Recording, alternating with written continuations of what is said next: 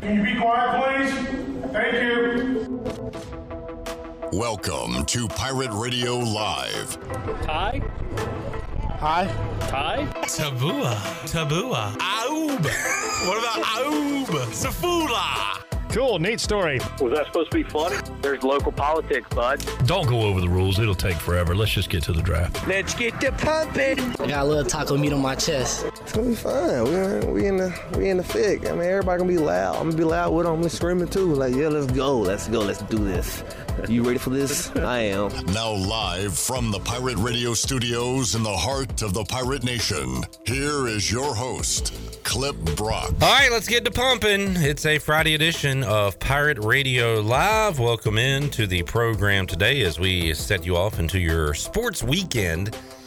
We'll talk about everything going on in the world of sports and come up with some of our own stuff as well, because we are in a light part of the sports calendar. Thanks for dropping by today on Pirate Radio 92.7 FM in Greenville, 104.1 in Washington. We're on 1250 and 930. You can find us online, pr927fm.com, and also watch the show on Facebook Live and on YouTube. Smash the like on Facebook Live and on YouTube. Subscribe to Pirate Radio TV on YouTube for all of our videos. All right, coming up on today's program, we'll have a first timer on at 3:25. You've seen his work definitely on social media. He is everywhere. His name is Bill. Gotta be honest, I don't know the guy's last name. Chandler just calls him Bandana Man. You know him from 252 Buzz. He is at every sporting event, and that's, college, high school, your little league games, and does a great job keeping the community on up to date with what's going on, and also his awesome photos as well. So we'll talk to Bill, Bandana Man, 252 Buzz, coming up at 3:25. Get to know him, talk some sports with him. Has a Tennessee Volunteers background that we will discuss as well. So looking forward to that. He's a good dude. So looking forward to talking to Bill coming up in about 20 minutes. Later on this hour, we will talk to Brian North, WCTI 12. He'll join us. Our question of the week this week, when it pertains to ECU football, we're talking running backs. So we'll go back in the history of East Carolina running backs, give Brian North's favorites, and also covering high school football all these years, some of the best running back performances he's seen at the high school level. We'll get into that and more with Brian North later on this hour. Tony Dunn will join us in the 4 o'clock hour as we will talk NFL, see what news and notes, what happened this week in the league. Rob Gronkowski retired again. Does it really count this time? We shall see. The sad passing of Goose, Tony Siragusa. We'll hit on some NFL news and notes and also talk all-time Panthers running backs with Shan Man and Tony Dunn in the 4 o'clock hour. Also, we will go inside the anger management rage room coming up. We'll probably do that in the 4 o'clock hour while Tony's here. So got that on the way today. Morgan Ehlers joins us at 5 o'clock as we'll talk ECU athletics and more. And Mark Greenhelge, Golf Shop Radio Show, will join us in the 5 o'clock hour. He's got a program coming up Saturday, 8 to 10 a.m. right here on Pirate Radio. We'll talk about last week's U.S. Open, the Live Tour taking players away, and Harold Varner III as well. And right now, HV3 got off to a good start to his Friday, but we got a bogey. So Harold now is +1 for the tournament, -1 for the day, but the bad news is the projected cut looks like it's going to be 2 under par. So Harold has a lot of work to do on the last 12 or 13 holes, as he is through 6 right now.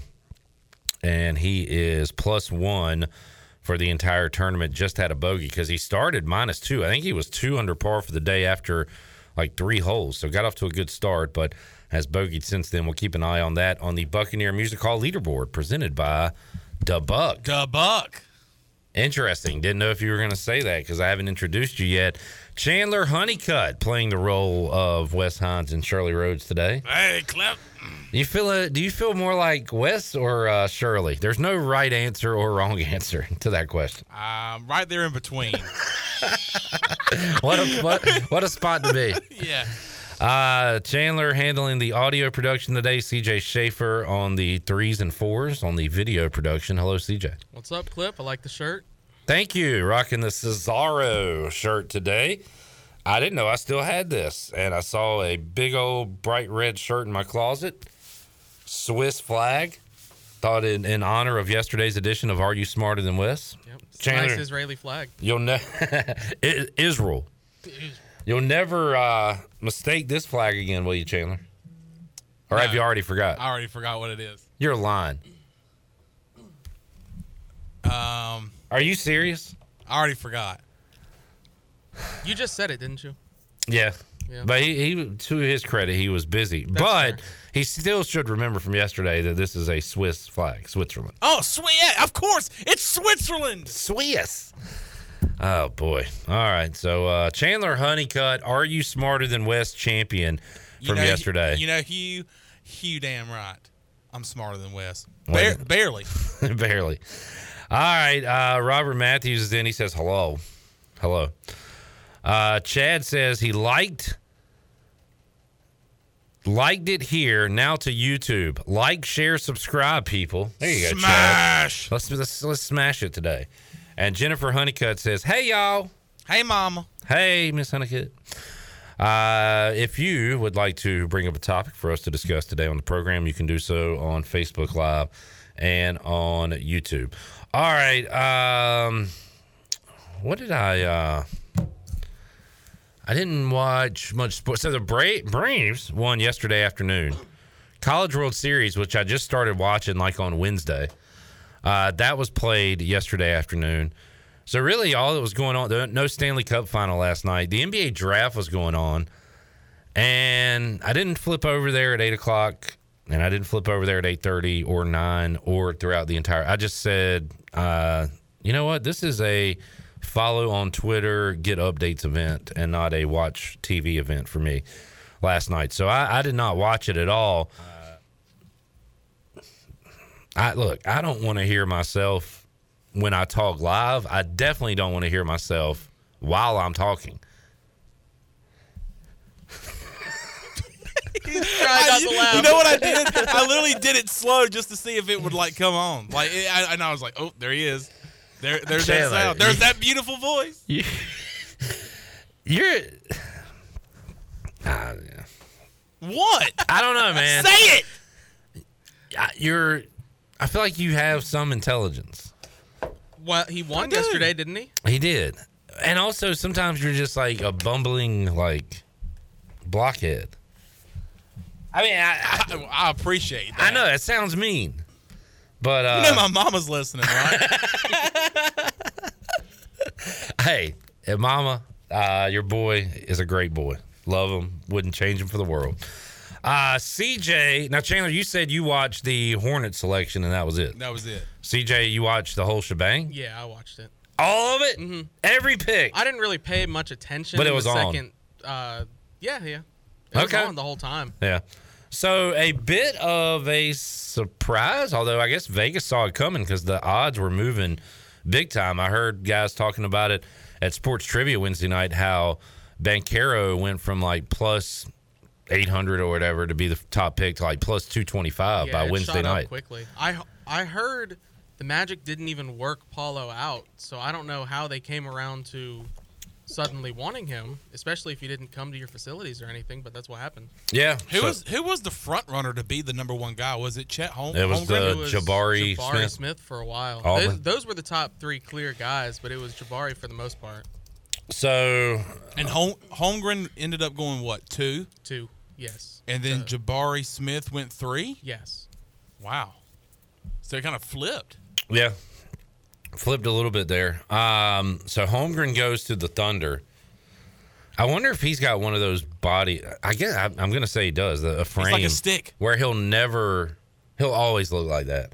I will say Kevin Durant was very skinny when he came in. His legs are still very skinny. And he is still very skinny. Yeah. So, and it hasn't hurt him at all. So, I mean, Chet Holmgren can still, but Chet Holmgren. You always worry about a player that looks like that, though. I don't know if it's because he's like bright white fluorescent and it stands out even more, but he is one of the skinniest people I've ever seen. Yeah. It's like Sean Bradley level skinny, but Sean Bradley was 7'6" or whatever. So Holmgren goes 2, Jabari Smith 3, Keegan Murray. Really like Jaden Ivey. He went 5 to the Pistons. All right, so Explain to me like I'm 5. I'll tell you this. I will never attempt to understand NBA contracts or trades.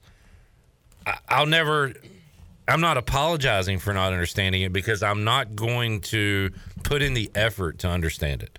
All I want to do I'm right there with you. is show up in October, sit in front of my TV, turn on the Hornets, and hope they win. That's it. That's my fandom for NBA basketball. I don't understand why. Like Charles Oakley probably still has a contract from the Bulls from 1997. Like all these contracts are crazy to me. They're foreign language, so I don't care. But Chandler, what did the Hornets do last night? All right, so they get Jalen Duren, the former Memphis center. Yeah. Very lengthy center from Memphis, Jalen Duren. Which I saw people were excited about. I was very excited about that pick for Charlotte. And next thing I know, I'm hearing rumblings that he is heading to New York. And that New York traded with the Hornets to get him. Next thing I know, he's going from the Knicks, along with former Hornet Kemba Walker, to the Pistons. So now he's a Piston. So when you saw that there was going to be a trade involving the Hornets pick and Kemba Walker, did you think Kemba was coming back? Like when I first saw it, I was like, wait, Kemba's back in Charlotte? They're already working on a buyout for Kemba in Detroit. Now I would be lying if I said that I didn't think about that. Troy is really struggling with technology today. What happened? 3 minutes ago, Pirate Radio 1250 and 930 on Facebook put in the chat box, Jennifer Honeycutt, hey, Miss Honeycutt, don't you think Clib looks handsome today? And then 2 minutes ago, Pirate Radio 1250 and 930 put Jennifer Honeycutt, don't you think Clib looks handsome? And then hey, Miss Honeycutt. And then 1 minute ago, Troy Travis said, hey, Jennifer Honeycutt, don't you think Clib looks handsome today? Troy, 3 strikes. I mean, let's just hang it up, man. Like, put it to rest. Yeah, I mean. Just stop. Yeah. Stop it right now. But appreciate you tuned in. Good grief. Good God. Oh, man, Dreyfus working the computer. And how about this? Quit talking to my mother. A lot of cardinal sins being committed right now by Troy D. All right, what were we talking about? Oh, last night's draft, the trade. All right, so the Hornets don't have Duren because they traded him, but they do get a big man, and they get a big man that we thought they might be getting all along. Yes.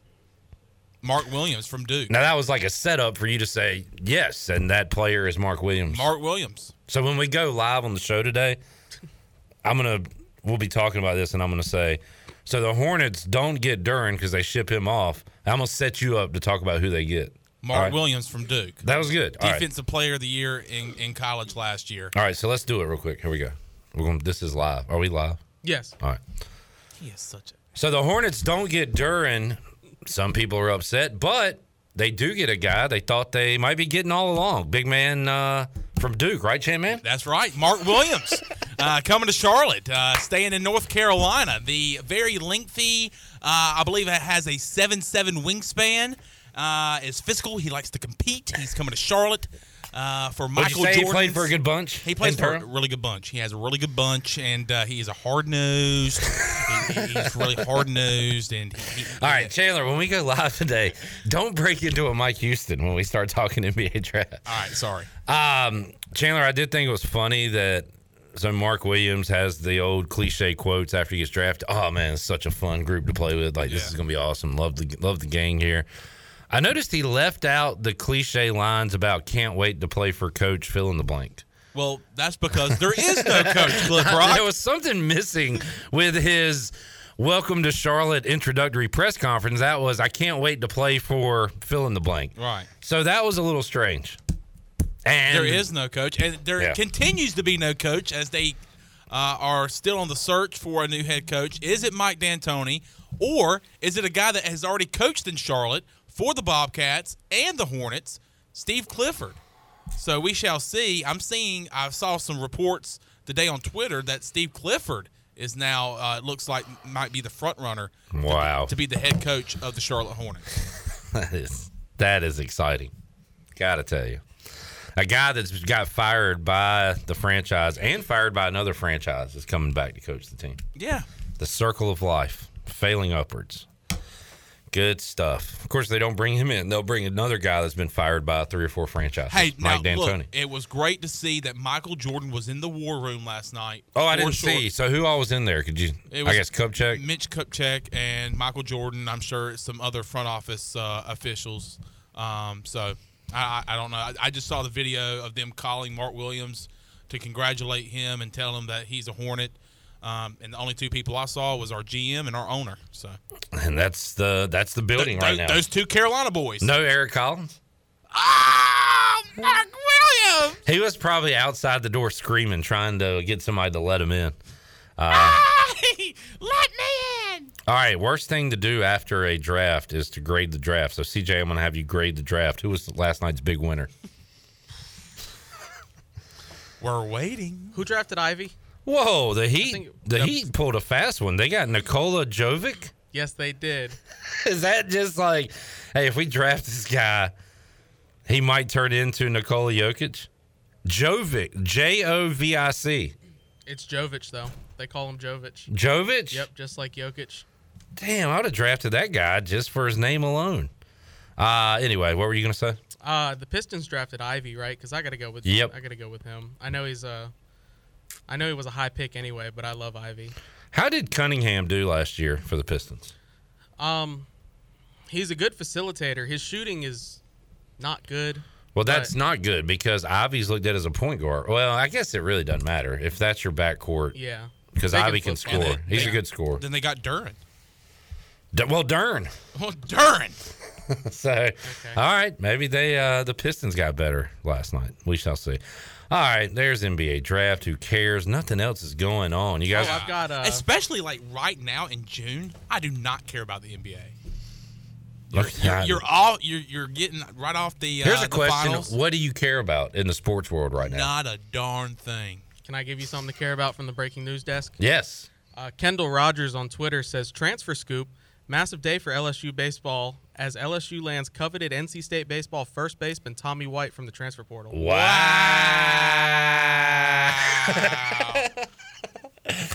Okay. Oh, wow. Interesting. And LSU? All I'd heard and all everybody probably had heard was Florida State, right? Yes. That's what I heard. As soon as he entered the transfer portal, Florida State was the first school I heard. Had all this NIL money waiting for him in Tallahassee. Instead, he's going to Baton Rouge to be with the family. With the family. All right. Family. Attaboy, producer man. Good, yes, sir. Good job there, breaking news boy. Good scoop. Way to go. Attaboy. Good scoop by you to read it off somebody else's scoop. Who was the source? Kendall Rogers. KR. Yeah, KR. Old KR. Oh, KR. Should have known. Shout out to Jacob Jenkins Cowart playing with the Burlington Sock Puppets. Had a nice RBI double last night. I saw someone on Twitter say that there was 2 Pirates that had a double for that team. Well, after the game, they were interviewing Ryan McChrystal, I want to say, Pirate catcher. So good to see them performing in the summer leagues. Big night for our Pirate alums in minor league baseball as well. Saw some Pack Burley highlights. I think Burley had a walk-off hit. We keep you up to date with what's going on with those guys on our social media accounts. So follow us so you can follow the former Pirates playing professional baseball at the moment. I wonder how Jaden Winter's doing for the Crop Dusters. Crop Dusters baseball. It doesn't matter how he's doing, but we're going to talk about that team as much as we can. Yeah. If you could get a Crop Duster report. Can I get a Crop Dusters hat? Oh, that would be cool. Is it someone like walking by somebody with like some, I don't know. Speaking of hats, little upset that. Oh, speaking of being upset, Oh my God! I'll let you read that. I don't even know if I want to read it. Chad Moore. Are you serious right now? Shame on you, Chad. What'd he say? I have to say that Chandler's mom is kind of hot. Are you kidding me? You need to apologize. You need to leave. You set a bad precedent here, Chandler. Posting thirst traps to my mom, and now here we are. This is karma. This is karma at its best Karma form. police. I can't even remember what I was going to say now because Chad distracted me. Just threw the whole show We off. were talking, about hats. All right. Summer League, Crop Dusters Baseball. Saw a friend of mine who's coaching, what do they call it? Like, we used to call it Pee Wee back in the day before we got, and then we called it Bambino, and before we got to Little League. Is it like fry? Small fry baseball? I bet Bill will know because he's probably taking some pictures out there. Anyway, my buddy is coaching, and he is wearing one of the only people around here I know that can rival my hat collection. Ooh, I know what you're about He to is say. wearing a sharp UCLA baseball hat, but it's not. It doesn't say It's UCLA. got a significant number It on doesn't have a B on it. It doesn't have a bear or a Bruin on it. It has the number 42, big bright gold letters. It is a light blue hat, and it just says 42 on the front. It's the Jackie Robinson 42 UCLA hat, which is a sweet-looking hat. And which sparked an idea from you that I liked. It did. Close your eyes, CJ. Picture a purple hat. Okay. On the front of that hat, big, bright gold 2 and 3 beside each other, forming the number 23. Oh, my God. A Okay. LeBron baseball hat. Wow. Great idea. You know why it's a great idea? Because people that are Pirate fans would buy it. Lakers fans would see it. They would buy it. Fashion people would want a purple hat to add to their collection. They would buy it. People that are 23 years old would buy it. People born in 1923 would buy it that are 99 years old right now would buy it for their 99th birthday. Hat? Yeah, And- flat and bill rock it. 23. Yeah. Everybody would buy it. I'm a little upset. Got not enough traction on Twitter, and I tagged Cliff Godwin, and he's yet to respond. So, Cliff, I don't know if you're ignoring the noise right now, but I'm going to need you. Maybe he's working behind the scenes on getting that done because I want to see the Pirate baseball team come out LeClaire Classic weekend with the LeClaire jerseys and the 23 hat. Oh, my God. Yeah. Are you okay? Do you need to sit down? I need to take a break. Yeah, actually we do because we got to get to our first guest. Let's start that discussion. I want that 23 hat in circulation. I want it on the ball players. I want it on my head. I want it available for sale. All right, we will take a time out, come back. When we return, we will talk to Bill. He does not have a last name. He's like Madonna. Chandler calls him Bandana Man. 252 Buzz. He joins us for the first time on Pirate Radio Live when we return after these words.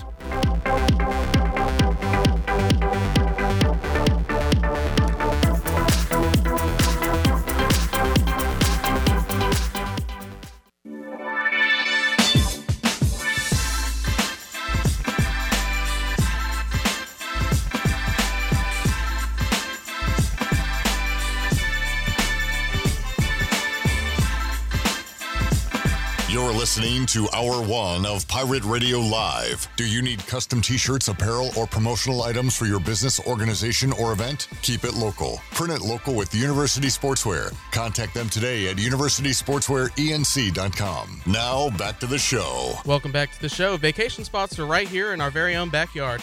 Take a trip to a state park and enjoy traditional camping, RV space, and also air-conditioned cabins that can be rented with Wi-Fi. If you're by a lake, be sure to check out the opportunities to rent a canoe or a kayak and get on the water. Your next adventure is right around the corner. For more information, please visit ncstateparks.gov. Now let's head back into PRL. Here is your host, Cliff Rock. All right, CJ, great job reading the ads this week in the absence of Shirley Rhodes. She'll be back with us coming up on Monday. It is Free Beer Friday, folks. So coming up hour 3, you can win a case of the limited edition For the Farmers John Deere Busch Light. We'll have them in the cans for you. A 24-pack can be yours for each case sold during its limited run. Busch Light will donate $1 to Farm Rescue. You can look for these limited edition John Deere Busch Light beers at your favorite retailer today.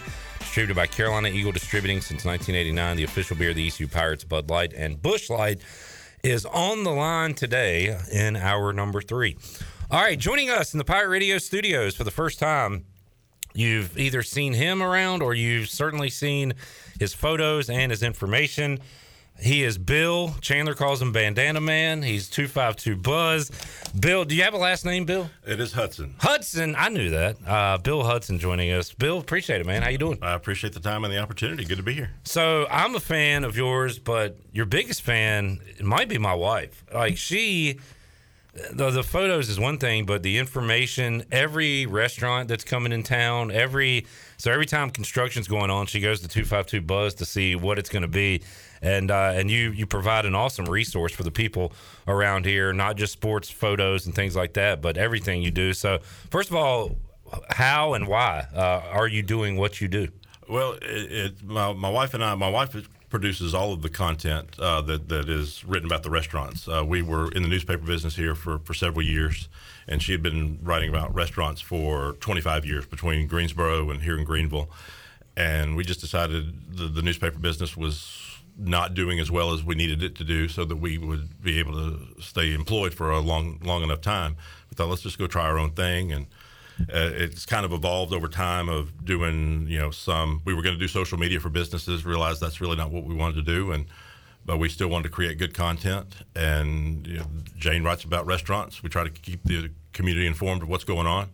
It's involved into a lot of photography of little league youth sports, high school sports, some ECU sports, whatever, and whatever will people want to see. But this is a busy little community with things going on all the time. That's you're right. And I wanted to ask you about that too. Like a couple years ago, my daughter's running a 5K on a Saturday morning with the Creekside Run Club, and there's a bunch of groups out there, and you're out there snapping pictures. So how do we find out what's going on through you? How do you find out that stuff is going to be going on? I mean, you got to have a crazy calendar and process to figure out what you're going to be doing every day. It involves a lot of community support, people getting in touch saying, hey, this is going on. Reaching out to you. They reach out to us. Some of it is, we stalk a lot of Facebook pages and see what's happening in the community because, like I say, there is a lot that happens every day in eastern North Carolina and in Pitt County.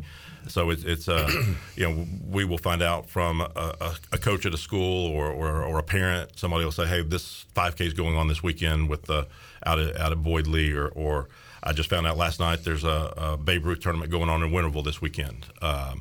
So we got the Greenville Little League City Championships going on tonight and maybe even tomorrow. So and then All-Star games start next week all around town. So it's always busy.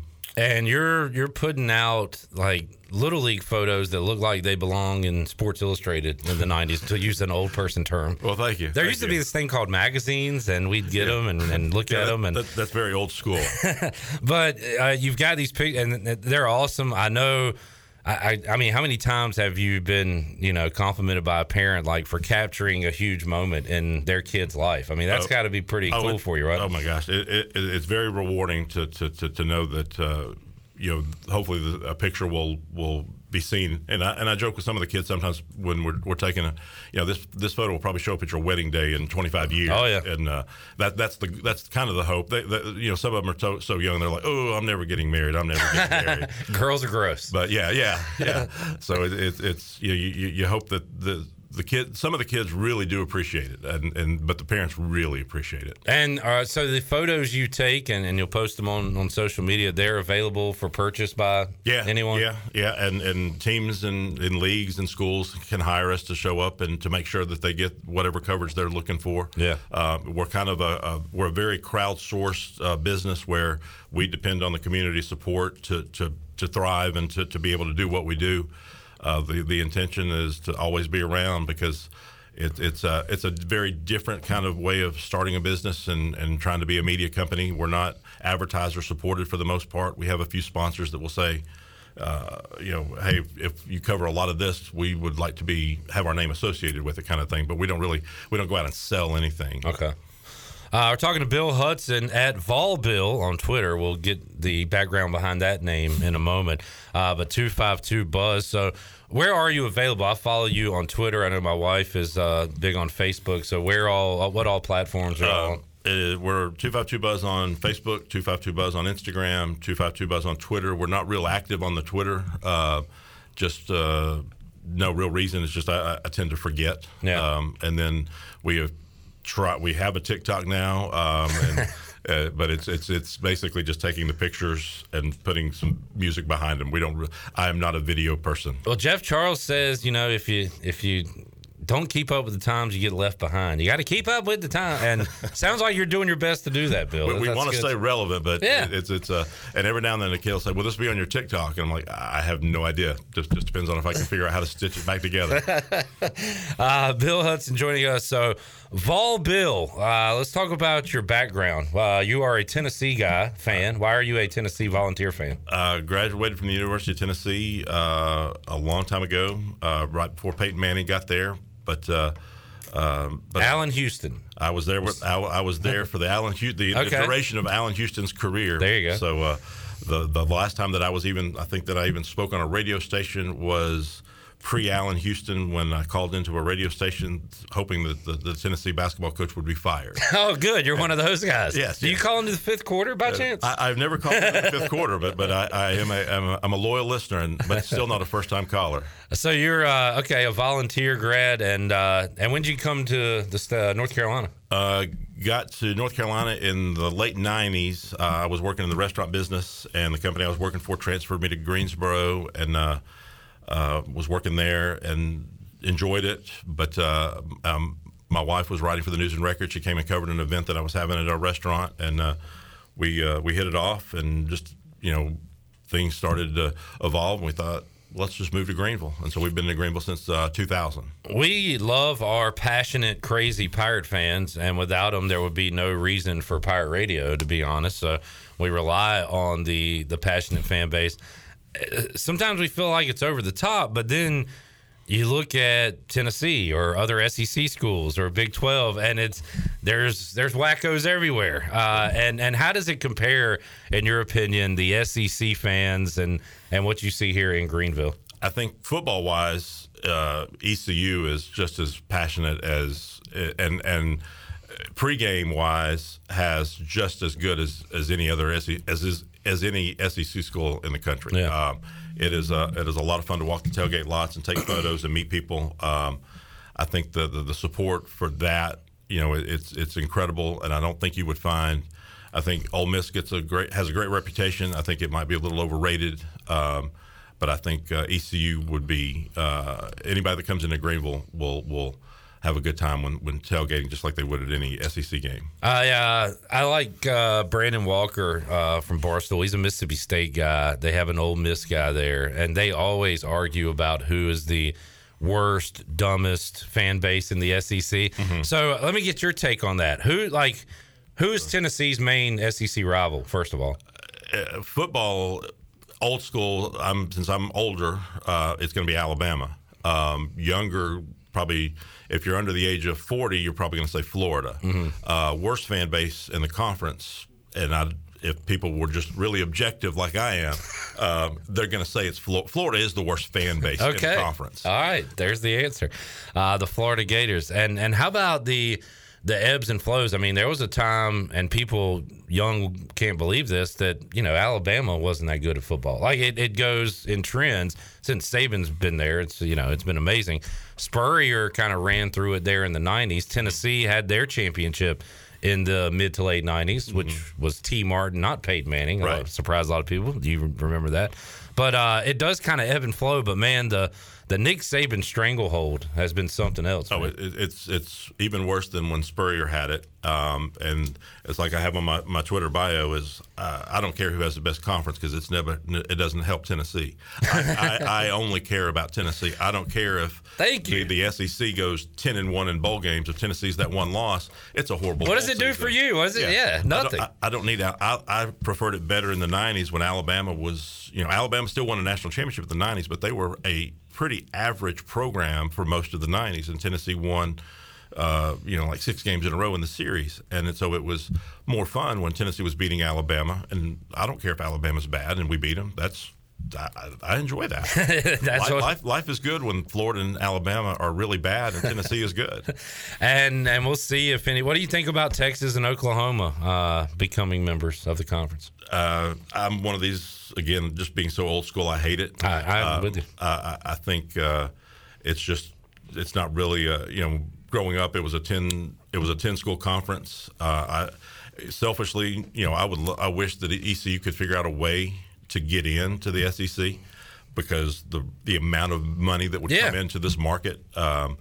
Because the SEC is still not in North Carolina, but the reason they have not been able to get into North Carolina is there's just not enough. There's not any money to the SEC, and it's all ESPN is looking for money and dollars for their TV contracts. And kind of back to that conference thing that you were talking, like the brag about your favorite school is in a conference is so lame because like Rutgers got into the Big Ten because of where the school is located. Right. Like they did nothing to earn it.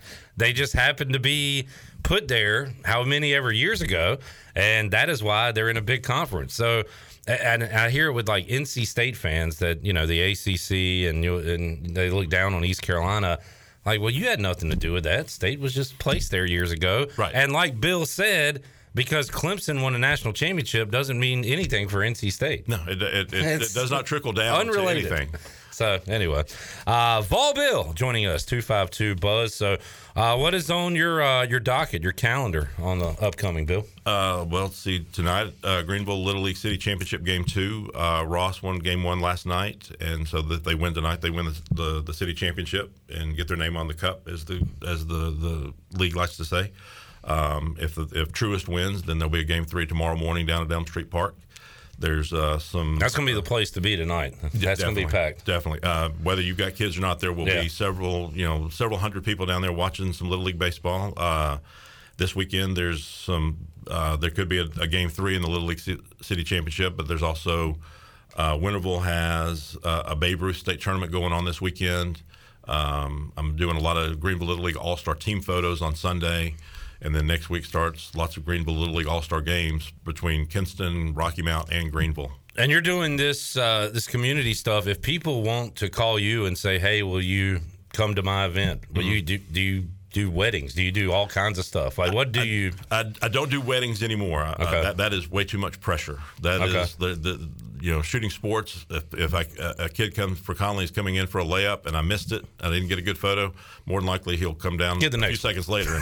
But there's only one first kiss and there's only one first dance at a wedding. So that's pressure, and I don't do pressure anymore. I do just keep the action coming to me, and I'll keep taking pictures. And but it's we do a lot of sports. We can do some business photography, some headshots. So people can contact you if they want your services, and as the proof is in the pudding, you do an awesome job with it, and it's really cool how you and your wife keep the folks around here up to date on what's going on. That's a good time. We appreciate it, man. Thank you. And Bill, we'll have to do it again. We'll talk more football with you down the road. How do you think the Pirates are going to do this year? I can see 8 or 9 wins. I think it's going to be a lot of fun watching that offense go out there and play, and I'm hoping to get NC State early enough, a noon kickoff. It won't be as rowdy as it could be if it was a night game, but I think that first Saturday in September could be a lot of fun. All right, we'll talk more football with you as we get closer to the season. But Bill, thanks for joining us today, man, and keep up the great work. Thank you. 252 Buzz. Bill Hudson joining us today here on Pirate Radio Live. We'll take a time out. When we return, Brian North joins us to get you ready for your sports weekend. We will talk to North on the Pirate Radio Live line when we get back on Pirate Radio Live after these words.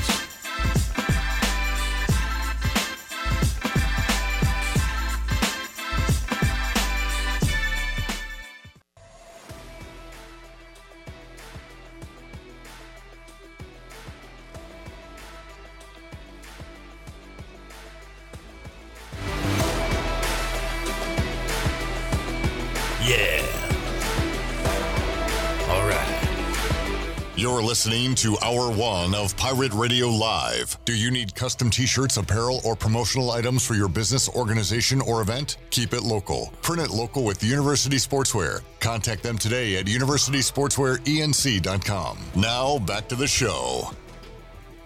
Welcome back to the show. Need some beer for the weekend? The Jarvis Street Bottle Shop near Christie's Europub is a specialty shop selling craft, domestic, and import brews, along with wine and growlers. The Bottle Shop offers monthly beer and wine tastings featuring rotating NC craft breweries along with live music and discounts. Stop by Tuesday through Sunday or check out the Jarvis Street Bottle Shop on Instagram, Twitter, and Facebook. Now let's head back into PRL. Here's Clip Brock. Back with you, Pirate Radio Live. Oh, Dodgers and Braves tonight. The Dodgers. Dodgers and Braves coming up. I love the Dodgers. Freddie Freeman back. What would the abbreviation be for that? Atlanta. What do you mean? The Chandler way to say it? The Chandler way to say it. Well, without a score bug right now, it just says la. La. When it's 0-0, it'll be Leo. Leo. Yeah, something like that. Glad we did that. During the break on Twitter, I saw WITN headlines, which, by the way, let me see if they've deleted this tweet from earlier today. They probably have. Yeah, they did. It just said, cute alert, meet the latest red panda cub, ! And didn't have a picture or a link or anything. Those are always funny to me. I love those little, it's the tiny mistakes. Yeah, because I want to be like, where? How? When? Where is it at? No information. There is now a link for it, but they posted this. And that intern has now been fired. Good. Deserved it. Investigators say Kevin Garris went to the home of Jamie Tyson this past Wednesday to buy drugs and ended in gunfire. Oh my God. And the guy, he's got one of the best mug shots of all time. He's laughing, smiling, having a grand old time. It was me. It sure was me. I'm guessing he was the shooter and not the shootee, or I don't know. But I guess my advice is if you get arrested, make sure you have a good looking mugshot because people are going to see it. Good advice. Well, look, I never got a yearbook picture in school, so I might as well get one right now. Golly. Would you rather have your mugshot be trying to show some remorse for what you did? Or, I would have the puppy eyes there's no way that guy did it.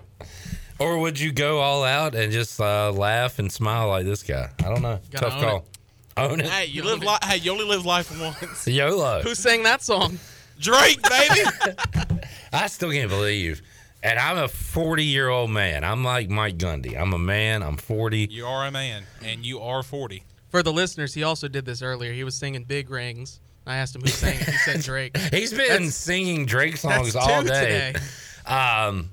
But yesterday, I came up with the questions, and I was like, well, this is a fastball for anybody that's on social media at all. Because I'm not a Drake fan. In fact, the only Drake song I like, I didn't know it was by Drake. It was a walk-up song. Maybe Garrett Brooks. Maybe not. It was years ago when I first started doing PA. And I was like, I love the first 20 seconds of this song. Who is this? And they said it was Drake. It's Trophies.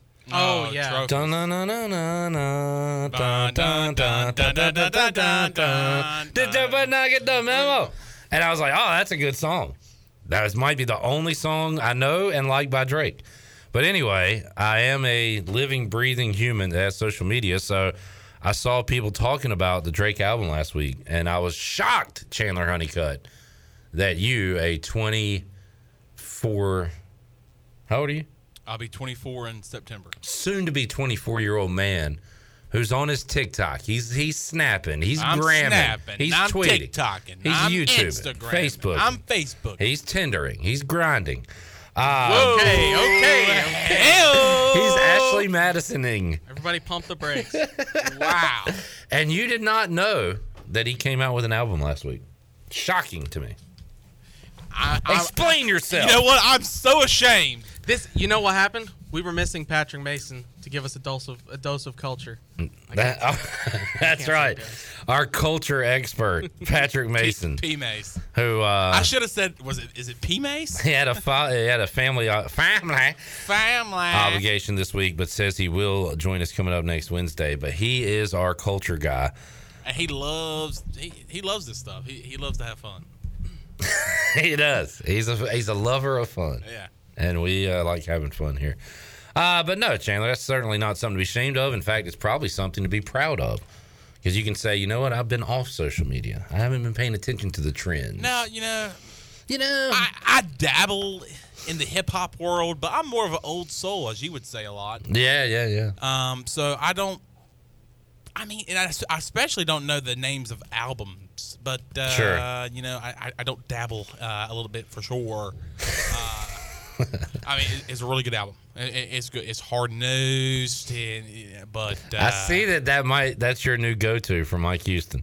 Hard nosed, and you have to rise to that level. By the way, Ladies Clinic tonight, going on tonight. Had Amanda Houston and Jenny Shelton on the show on Monday. And if you're a lady listening right now, or a man with a lady in your life, or a lady with a lady in your life, or a dog listening that has a lady owner, and maybe they're bummed out because, man, I forgot to register. Hey, it's fine. You can go over there right now. Show up, show out. We're having Ladies Clinic.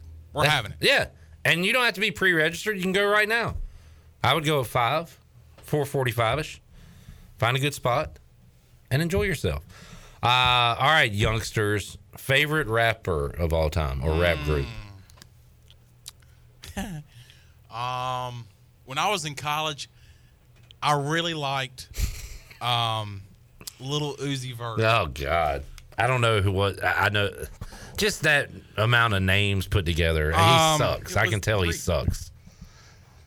What'd you say? It was 3 years ago? No, it was three words. Yeah, and they all suck. Okay. Lil Uzi Vert. Vert's kind of cool. They some people call him Uzi. We gotta stop with Uzi. Uzi's not All bad. the girls call him Uzi. You know what? It's Lil. Uzi. We gotta stop with Lil. Little Uzi. There's Lil Wayne. There's Lil Wayne's the Lil goat. Nas X. The goat of what? He's Lils? No. There's a farm and there's a You got a pig There's over a here? field of goats and he's one of those goats. I mean, he's not the goat, but he's one of the goats at the farm. I don't know. How about you, CJ? Travis Scott, Logic, Mac Miller in that order. Okay, yeah. This is really like how old you are, like who you like. Because you like Grandmaster Flash. I like the Pioneers. No, I'm 90s. I mean, If you ask me greatest of all time, I do say Jay-Z though. So I have, Yeah, but I asked favorite. I asked your personal preference. I want to know Tony Dunn's. All right, we'll find out. Oh man, what's up? Coming up in a little bit. I would go probably Wu-Tang Clan, which is almost not fair because it's like an all-star team of individuals forming together to create amazing metaphors and similes and rhymes. Or Outkast. Because they too both are very cerebral, and it's not this junk y'all kids listen to these days. I like Coolio. I'm an old soul. Is that true? I do like his music. You said you like the song Fantastic Voyage, and I said by Coolio, and you were like, no, the original. Yeah. You really are an old soul. Yeah. So that's before Coolio. Who's your favorite beach music group, Chandler? Oh man, probably or Band singer. of Oz. Okay. I like the Embers. Big fan of Craig Woolard and the Embers. I saw them multiple times in college. I'm chairman of the board till I die. Yeah, chairman of the board. Till I die. You got me dangling on the string. You can't go wrong with chairman of the board. Look, if I go off a beaten path, I might go Jim Quick and Coastline. Whoa, easy, big fella. CJ, favorite beach music? The Tams. Do you know a beach music group? Do the Beach Boys count? Nah. Dang it. This guy over here. Come on. All right, you can tell we're in late June when these are the topics we bring it up on Sports Talk Radio. Look, I find this fun. I don't know about you guys, but I am ready for some ECU football and some more sports to be talked about. But this is fun. Music Talk on Pirate Radio. All right, let's take a break. We'll come back. Tony Dunn, hour 2 of Pirate Radio Live. He will join us on the other side. I got a lot more to go when we return after this.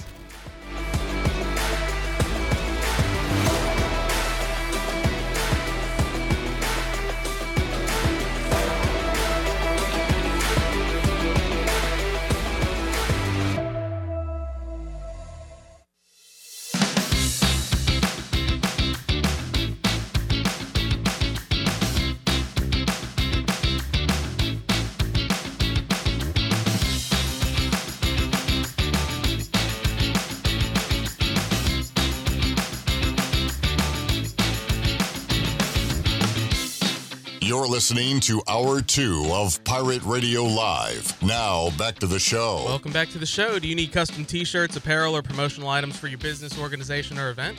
Keep it local, print it local with University Sportswear. Contact them today at universitysportswearenc.com, the official sportswear provider of Pirate Radio. Now let's head back into PRL. Here is Cliff Rock. Back with you, Pirate Radio Live. It is Friday. It is 4 o'clock. That means we talk NFL year-round on the show, which is going to be awesome in about a month and a half. When we get into August, when we get into camps, a lot of fantasy talk, a lot of everybody. August is better than September. August is my favorite football month of the year, and there's no games. Hope is high. Everybody's undefeated. Your fantasy teams are undefeated. You haven't lost your ass gambling yet. Everything's great. Tony Dunn is here. Hello, Tony. Hello. Do you agree with that statement? Yeah, I think so. In a way. The excitement of the coming of football. Yeah. Fantasy football drafts are all around. There are tons of ways to consider the season for your own team and for individual players. And then what happens is as soon as you play your first 2 weeks of football, it becomes this, like when you go on vacation and you get to the Tuesday. So if you go on a Sunday to Saturday vacation, about Tuesday, everything's great until about Tuesday. And then it becomes the countdown to, this vacation's about to end. Yeah, I got to pack up, make the drive home, the we flight only got home. 2 more days. Yeah. Only 1 more day of vacation. So each week that goes by with football, you're like, oh, man, there's only 10 more. So we wait and wait and wait for football, and then we bemoan Boy, this season's flying by. It's already week 8.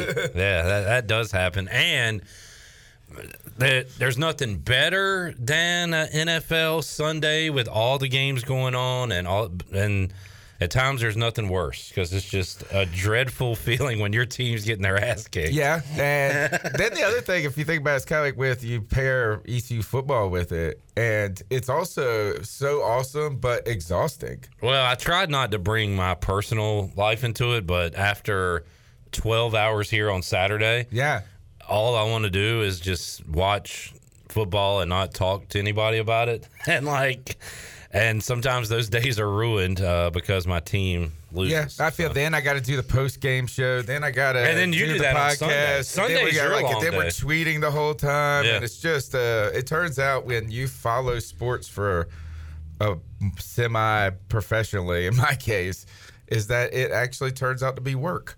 Yeah, and the more it turns into work, the less fun it is. But we have fun Saturdays, Sundays. Football season is the best, and we're going to bridge that gap for you here Fridays on Pirate Radio Live. All right, any news and notes this week? We found out that Dan Snyder answers to no one, which that's got to be a pretty cool feeling. Can you tell me some of the details of what's going on? Not really, because I'm not paying attention to it. Good, okay. I'm not either. Are they testifying before Congress? Yeah, they're at Congress talking about the workplace culture of the Washington Commanders, accusations from women, sexual harassment, all that stuff. And the headline from this for national media was Roger Goodell saying he has no authority to remove Daniel Snyder as owner of the Commanders. And if you're Dan Snyder, I would go, I was going to say, I would go harass a woman because I can. Because there's got to be some bylaws in the NFL somewhere about how if a number of teams. So I guess can owners remove an owner? That's what it would have to be. There has to be some sort of laws in their whatever constitution. You can't be above everyone, can you? Yeah, is he a god on earth? I think Goodell is everybody's known he's been a puppet. He's the guy that goes out there and takes the flak and takes the bullets for the owners. That's why he gets paid $80 million. And gets paid a ton. A ton. They love him. Love him. I get upset that this is before Congress. I know. It's come on, guys. You ain't got something better to do than worry about Dan Snyder and the terrible Washington Commanders? They don't. I've been watching a lot of George Carlin lately, and I'm just I'm not. I guess if you ask me my religion, it would be the Church of Carlin. Like, Really? yeah, You're into Carlin these days? yeah, I have and to I'm go watch very it. disenfranchised with everything. I understand. So that's kind of where I'm at, and I totally agree that this football stuff in Congress is an absolute joke. But everything is an absolute joke. Yeah, it's actually right where it belongs. Yep. Totally. This is exactly what they should be talking about. No other huge headlines. Unfortunately, a death. What is going on? Multiple? Yeah, Tony Baltimore? Siragusa. And did they have a current player pass away too? Jalen Ferguson. 25 years old. Yeah. So the Goose one kind of hit me just because I was a fan. I remember him as a player, as the giant, jolly defensive tackle, and then the great sideline reporter. Him in a field where you usually put hot, white, blonde women there was more attractive. And Tony Siragusa's down there just gargling in the end zone in front of like the black hole was the best thing ever. So, that was sad to see. Goose passed away. There's a basketball player that died recently too, wasn't there? Did you see that he was a former number 1 draft pick and then he got like super heavy? Oh, that was another crazy story. This is the terrible time of Caleb Swanigan was his name, I believe, from Purdue. Yeah. And he couldn't control his weight, I guess, and passed away. Yeah, it's just sad. Yeah. Sad to see these things, is that sometimes we just get so focused on, can you get us to the playoffs? Yeah. How are you a good player? Or did you screw up? I mean, we'll just, crucify people for screwing up a play, and then you realize, man, then someone died. That these are real people. That they are. Boy, this one took a turn. Better than fake people. Tony, let's talk Panthers. Let's talk them. First of all, what was your discussion Tuesday night on the podcast? All right, our podcast is still continued Baker Mayfield rumors. Oh, yeah. It continues to be this discussion of, would you have a better chance of winning with Sam Darnold, Baker Mayfield, or Jimmy Garoppolo? And we put a poll up where there were over 158 participants, and Baker Mayfield won by 1 vote over Sam Darnold, which I thought was kind of crazy. I do too. I felt like it would have been so lopsided against Sam Darnold, but people were really like, hey. And what a talking head parrot I am, Tony, because I'm going to say the same thing about Baker that I said last year about Darnold. It would be, you could find an angle where it's exciting, give Baker a change of scenery. Same crap I said about Darnold, although Baker has done more than Darnold did in his previous stop. You would have more reason to believe he could do it in Carolina. And I think that a lot of people in our podcast have been saying that they're really basically the same players. And not everything about them like their traits, but that if you would have put Sam Darnold on those Browns teams, that he would have been a lot better. I think that's a woulda, shoulda, coulda argument, and I think this is Baker has had success in the NFL. Well, here's Sam another Darnold question. Hasn't. What about if you put Baker with the Jets? Are they winning any more? I don't know if they're winning that many more games. But I do think Baker's better. Yeah, and I think really where Baker's better is between the ears. I think he's not broken. I think he has more confidence in himself. He can shrug off a bad play. He can shrug off the criticism. Maybe not shrug off the criticism, but use it a little bit. While Sam Darnold seems to be at the moment that kind of breaking point of where you're like sports psychologist or out of the league type thing. I don't know if you want Baker because you've got young Baker waiting in the wings. I feel like Corral has the swagger and confidence of a Mayfield. Yeah. He's got way more swagger and confidence than the starting quartequarterback for Carolina, Sam Darnold. Definitely. There's been another conversation floating around the Panthers Twitter, and that is a guy put up this, he's from another podcast called the 4-Man Rush, and he put up that he believes Robbie Anderson is a better receiver than Ted Ginn Jr. was. And I thought when he first put it up, I thought this is ludicrous. I wrote, you're tripping. So why? Well, because I feel like Ted No, Ginn, in whose favor? I think Ted Ginn, on first sight, I would argue that Ted Ginn is a more accomplished, better receiver. When you brought it up to me, my first thought was Robbie Anderson is the superior receiver. Really? At first thought. And then when you factor in returns and other stuff and everything else Ginn did, that put him over Anderson. Yeah, I've tried to eliminate the return game. So you're talking just receiver. That's what I've been trying to think about it with it. And this is kind of cool. I'm going to pull this up real quick. But I want to hear your take on this too. At first, I thought this is a no-brainer for me, is Ted Ginn had so much more success for the Panthers. He only played one more year. He only played 3 years for the Panthers, which is kind of interesting. Here are Ted Ginn's stats. For his career, he had 411 receptions, 5,742 yards, and 33 touchdowns. As a Panther, he had 134 receptions, 2,000 receiving yards, and 19 touchdowns. That's in 3 seasons. Now, where are the... While you're looking, I remember us talking about him and how he started with Miami. But anyway, he went to Carolina, played well, got paid, went to Arizona, didn't do much at all, went back to Carolina and played well, right? He had 2 stints. Right. 2 separate stints. He left and came back, And it was his second stint where he kind of was the guy for Cam Newton in 15, 16, I believe 17. The receiver room, I believe, either in 16 or 17. And I want to say it was 17 because that was the year that we went back to the playoffs. That was where I think he was with the Saints by then. Well, I think in 17. Well, maybe he was with the Saints then, but he was the guy.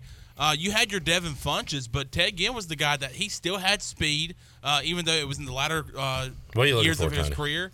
Robbie Anderson does. He could go and get the deep ball. He had a lot of speed. So Ginn was on the Super Bowl team. Yes, y'all talked about that. So you've got Ginn's stats pulled up, right? All right. So first of all, Ginn played. Good God, it's like insane. I didn't know he played that long.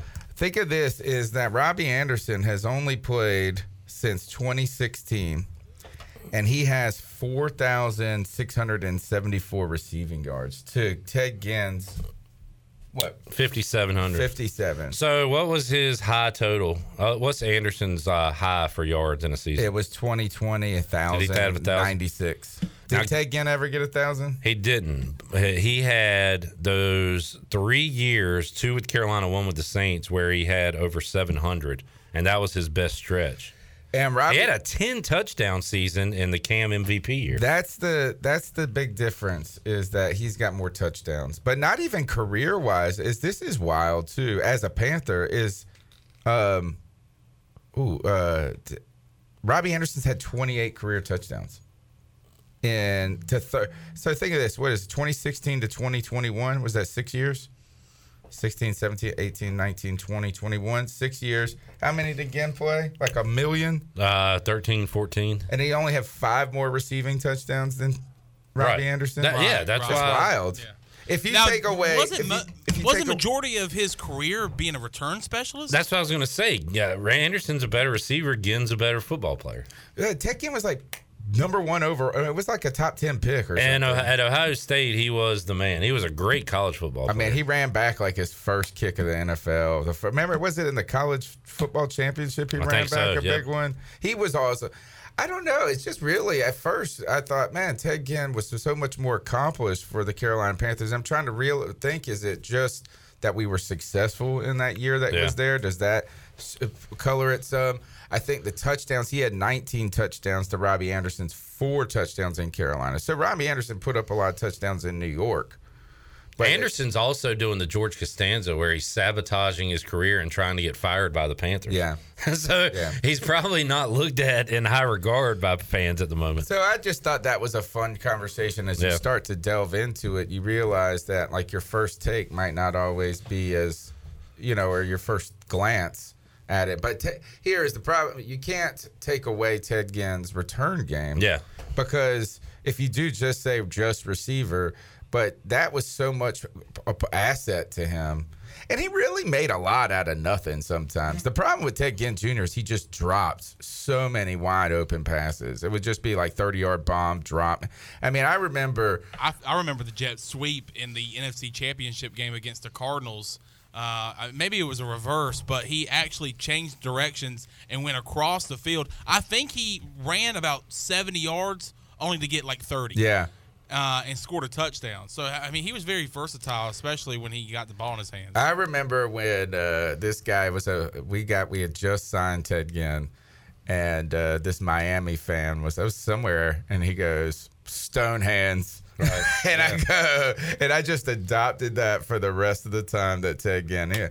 What's funny is, though, if you went on a Cardinals, maybe not Saints, but Cardinals and Dolphins podcast and were praising Ted Ginn, they'd probably trash you. What are you talking about? Yeah. This guy wasn't any good. Because he was only good for the Panthers for 2 years and for the Saints 1. Yeah. Out of a 07 to 20, we're talking about really 3. I wonder why he just didn't. But I really appreciate Ted Ginn, especially in that Super Bowl year, because I believe we brought him in more of as a specialist role. You have Kelvin Benjamin go down. You do have Devin Funchess there, but I think we had to push him into the receivers room more. And, I mean, what did you say, 10 touchdown catches in that year? I think that season actually made him a pro receiver. Until then, if you look at the stats or and the respected career, as a pro or receiver? maybe even believing in himself to be one. Yeah. So, Tony, let's talk favorite running backs real quick. Okay. All-time favorite Panthers running back is not DeAngelo Williams. Oh, you brought this question up. You told me last week we were going to do running backs this week. So on the podcast we did, if CMC retired today, would he be the Panthers' best running back ever? No. And it's no, but it's not that far away either. But who is? Tough. It's either Robbie Anderson. It's either Jonathan Stewart or DeAngelo Williams. There's an argument for both. Isn't he the leading rusher? He is the leading rusher. But now, this is before my time, but what about Davis? I don't think he was there long enough either. Only 2 seasons, I think. Yeah. And the thing about that is, it's one of those players he's probably the greatest or one of the best running backs we've had, but not as a Panther necessarily. He had that year that was just amazing for the Super Bowl and it contributed so much. But his real career was as a Redskin. He had some monster years in Washington, drove them to the playoffs in '99. So I think my vote was for DeAngelo Williams. Now this is not best. This is your favorite. Oh, so you're saying best all time would be DeAngelo? I think so. Who's your favorite all time? Deshaun Foster.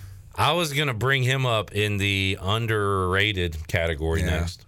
I don't know. You like him for that one play against the Eagles? Yeah. Which is one of the greatest plays of all time. Man, if you just want to feel better about yourself, if you're having a tough day, he breaks how many tackles? 5 tackles. He ran 40 yards to get 1 yard. Yeah. I think favorite. I might even say DeAngelo. I know that you kind of soured on him post-career. Yeah, you liked him as a Panther. And when we saw him when he played in Memphis here, and came he was to a ECU, badass. he was awesome, man. And so I was looking at this. If you look at, he's got the most rushing yards for the Panthers in a single season. He had a 1,500-yard season. Christian McCaffrey's best was the 1,300-yard, but he did have 1,000 receiving, which is crazy. What is wild, though, is when you go back and look at the best running backs of the past, they did not catch the ball like they do today. Oh, yeah. It's like Le'Veon Bell changed the game. Or see what Emmitt Smith's most Matt catches Forte was. changed the game. Yeah, that's a good name. Because no, you got it. Let's go Marshall Faulk. Tomlinson and Falk. Yeah, okay. There you go. Because this is DeAngelo Williams had 1,500 rushing yards, but he only had 100 receiving yards in the whole season. That's a game for McCaffrey. I would like to look at also wow, Emmitt Smith had way more than I thought. He had a 62 catch season. Oh, and that's a good one. That's a lot. So only 375 yards. Right. I mean, it's still just dump. Yeah. I was trying to what was when Eric Dickerson got 2,000 yards rushing? What were his reception yards? Because I was looking at there's 8 players that have had 2,000 yards rushing, and it feels like they really just used running backs to run at one point. I wonder how many CJ had in his year. So Eric Dickerson had 21 catches for 139 yards in his 2,000-yard season. That's actually pretty good at yards per catch. But only 21 catches in the whole season for your best player. Let's see what Chris Johnson had. Pro Football Reference is the best website of all time. It really is. CJ had 50 for 503. You want to talk about a year? That 2,000 yards rushing, 500 yards receiving. How many touchdowns? He had 14, and you can add 2 receiving. That's a heck of a year right there. That's second year in the league. All right, so how about, what was the other? We've kind of Chandler, already, what's your favorite running back? Christian McCaffrey. I mean, my favorite would have to be either, and you're going to hate me for this, probably D'Angelo. That's what he said it too. Clip hates you. No, you said D'Angelo Williams is the best. And he said it might be his favorite too. Tony soured on him at post career, not while he was a Panther. I think it was once he put those footy When did this pajamas happen? on. When did what happen? The change of feelings for D'Angelo Williams. When he started just like sniping back and forth with Panther fans, and then he goes to Pittsburgh and just starts talking junk about Carolina. And I understand, but it just was so sour grapes. And then he has this picture of him wearing footy pajamas, and I just couldn't get past it. Yeah. And he does weird stuff. Like, he's really combative and kind of whiny. It's his personality that turns out to be. But he also did, CJ, you like this? He did a wrestling day. Where, like, Who did he wrestle with? Do you remember, CJ? I don't remember who he wrestled, but it was in TNA. And he did a good job. He did that backflip off the ropes. Or it was like a one-and-done thing, too. Yeah, it was like genuinely impressive. Yeah. So that's his personality thing. And it turns out that he was always kind of like that in the locker room, too. You know, as a rookie, he was very brash. And, you know, but I guess that's what good players do.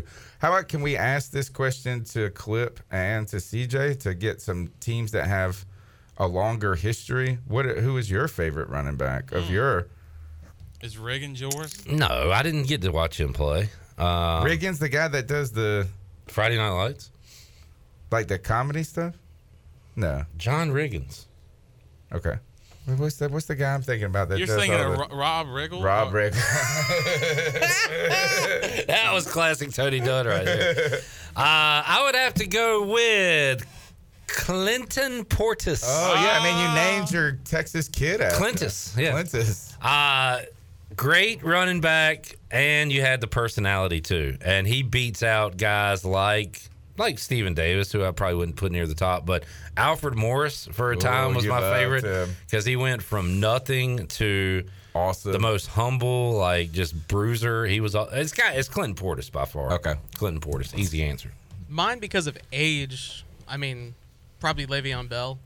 But if I was if I had a few more years on me, I would have probably said Jerome Bettis. I mean, you've got some good options with the bus. Oh, that's a cool statement right there. Well, Willie Parker was late. Oh, yeah. Willie Parker. Is D'Angelo Williams your favorite Steelers running back? Certainly not. Yeah. Was he not good for y'all? I mean, he led the league in touchdowns with the Steelers one year. And I hate that But it was like 11 touchdowns. He did the curtain call celebration when he got to y'all. He didn't do it when he was in Carolina. I love that celebration. Yeah. But D'Angelo was fun, right? Him and Stewart used to do some stuff. Yeah, they were great. Yeah. Final question for you guys: live game you went to, opposing running back, who torched you? For me, it was cool when I went to a Washington game. Well, I saw Emmitt Smith, but he didn't do much. It was late in his career. But Frank Gore, watching him live was kind of different. You could see why he played all the years he did. It was cool. I feel like I've seen Marshawn do pretty well against the Panthers, but it wasn't like crazy well because it was a 15-12 game anyway. Did Reggie Bush ever do anything to y'all? He didn't have a great career. You know, Sproles might have done more to us than Reggie Bush. Dangerous. I think who else? Who else did we have? Tolbert. Who was the guy that went to the Falcons for a little while and had the Burner Turner? Yeah, Michael Turner. Michael Turner had some good years. Trying to think of who. Chandler, anybody coming to your mind? See, it was a low-scoring game, 12-9. I went to a Panthers-Saints game on a Monday night in December of 2018, and Alvin Kamara, I feel like he had a big game that day. I went to a Bucks game, and I think Doug Martin was I just can't remember how well Nobody they did. really stands out. Yeah. Alvin Kamara might be my favorite back right now. He's my favorite non-Panther on a team that I shouldn't have a player I like. Well, you rode him literally to a fantasy title. It was glorious. Yeah, so you got to appreciate him forever. I've retired his all right, let's take a break. We'll come back. Anger management rage room. Have y'all guys saved up some rage for the end of the week here? Let's rage. And Tony Dunn, if you just during the break think about something that just makes you want to go crazy, it makes you so mad, makes you want to rage. So do that during the break. I want to hear what he has to rage about. Okay. Chandler telling people what to do now. I like it. I like it too. I might rage about Chandler just taking over everything, producing, hosting. He's a guest. Like, you're wearing many hats today, sir. And I'm raging about you wearing so many hats without actually wearing a hat. I'm not wearing a hat. I'm proud of you. Take a break. Come back. More to go. Pirate Radio Live after this.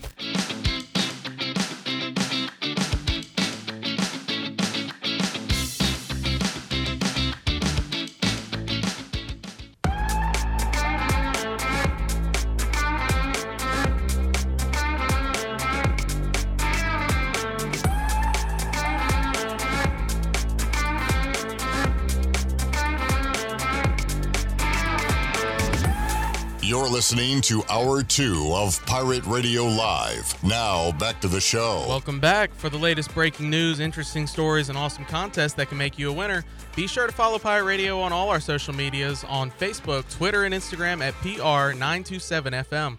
Join the over 56,000 followers today. That's PR927FM. Now let's head back into the show. Here's your host, Clip Brock. All right, Tony Dunn here. Tony, who is your favorite rapper of all time? Redman. Interesting. Very interesting. These guys have no idea who that is. When I hear Redman, I associate him with Method Man. They did a lot of collabs. They did. How High was maybe I like Superman Lover. All right. I'll have to go. I need to hear more. Wait a minute. Hold on. Lil Dicky is not your favorite rapper? He's a top 10. Top 10. Do you have a top 10? We don't have time. I could probably do that. There you go. Well, I mean, we got 13 minutes and no football to talk about. I thought Tony was going to I thought Ice-T might be on your list. And I think it's because you look like Ice-T now with the hair back. It's more, they call me Easy T. Easy E. I'm an Ice Cube. Ice Cube is definitely in my top 5. Okay. You're more of a Cube than a T. I would be as well. Yeah. He's the best one out of all of NWA. I would agree with that, although The Chronic by Dr. Dre is the best album out of anybody we've talked about so far. It's pretty good. In my opinion. All right. We are your station for culture here. We got to get Patrick Mason in here, our culture expert, next week. All right. Let's open up the Rage Room because Tony has kids. Are they making your blood boil? Is work making you furious? Does your ex have you seeing red? Or in this case, your current wife? Ooh. There's a way to release that anger, and it's right here in Greenville. Let your next therapy session be at Anger Management Rage Room, Greenville's premier rage room. You can smash, bash, and destroy inanimate objects in a design rage room that gives you space to vent in ways that could create some issues in the outside world. For more information, check out Anger Management's website, angermgmtnc.com, and book your therapy session today. Tony, it's right down the road. Where's it at, Chandler? Tony, I really believe your kids would love this place. And if you I ever think my wife needs it because I really drive her nuts. Your wife, your kids, maybe you, if you ever want to go to the Anger Management Rage Room, it's right here in downtown Greenville. In fact, we can walk to it right now if you wanted to. It's on Clark Street, right behind Pitt Street Brewery.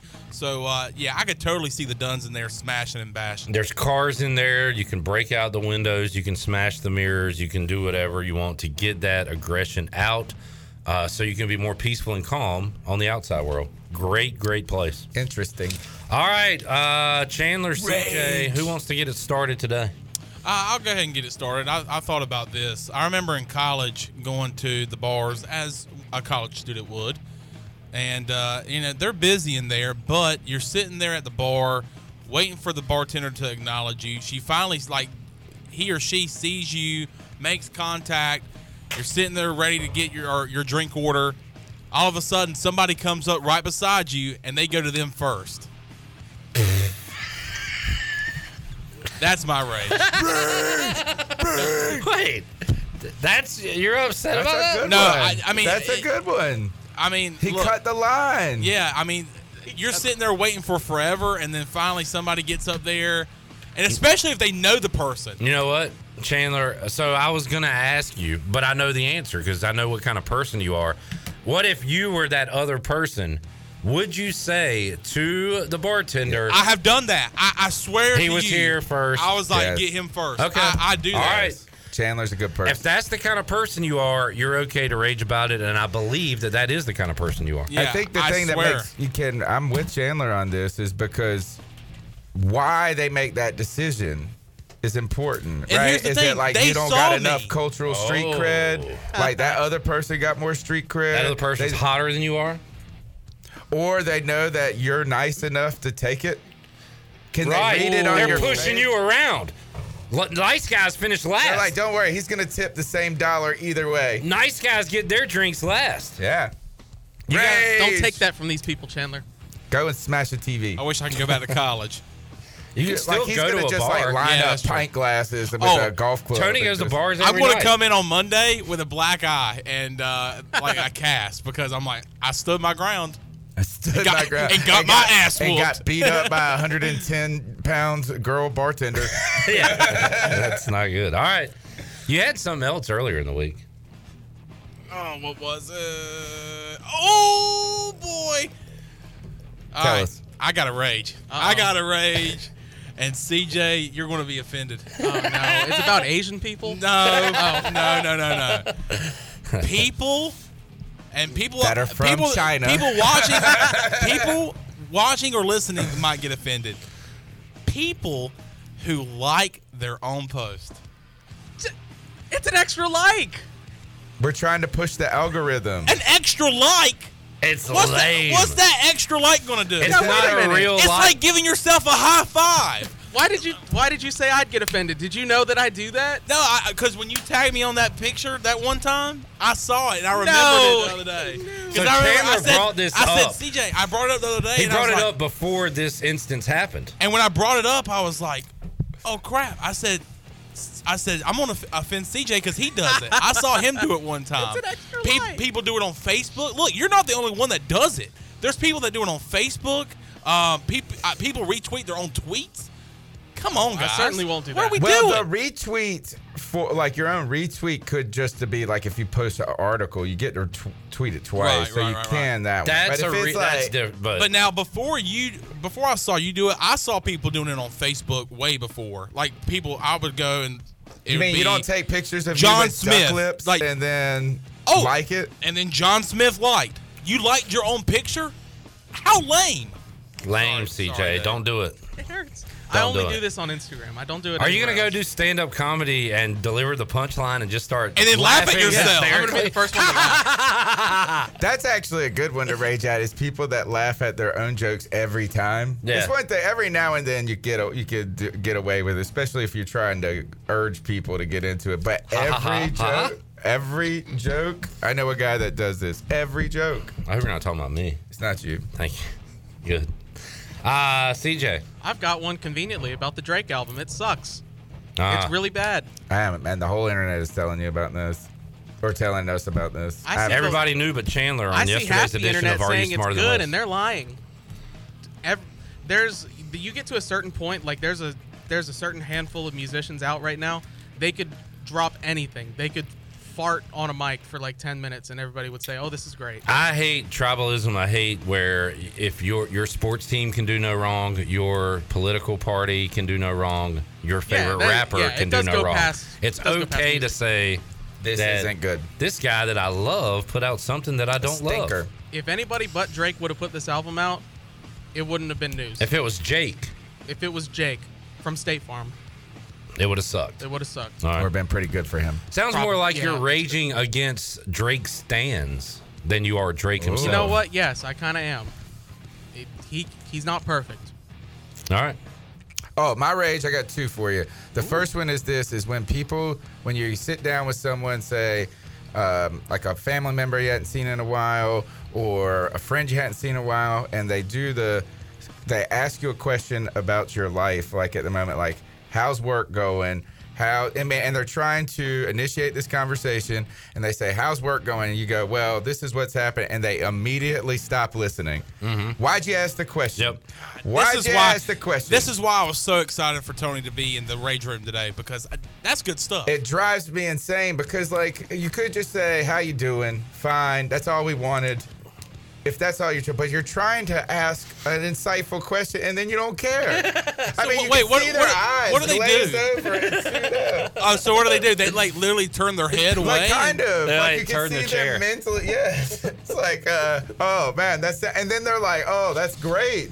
Oh, you know, no one's They'll be listening like, when they what's say. going on with the podcast? okay, And you start talking about it, and they're like, I'm never going to listen to your podcast. So, Tony, what you should do, and what I might do as a jerk in that circumstance, is just really keep on going. Like, never stop talking about it. Give them every small detail, and make them tell you to stop. Hey, you want to know?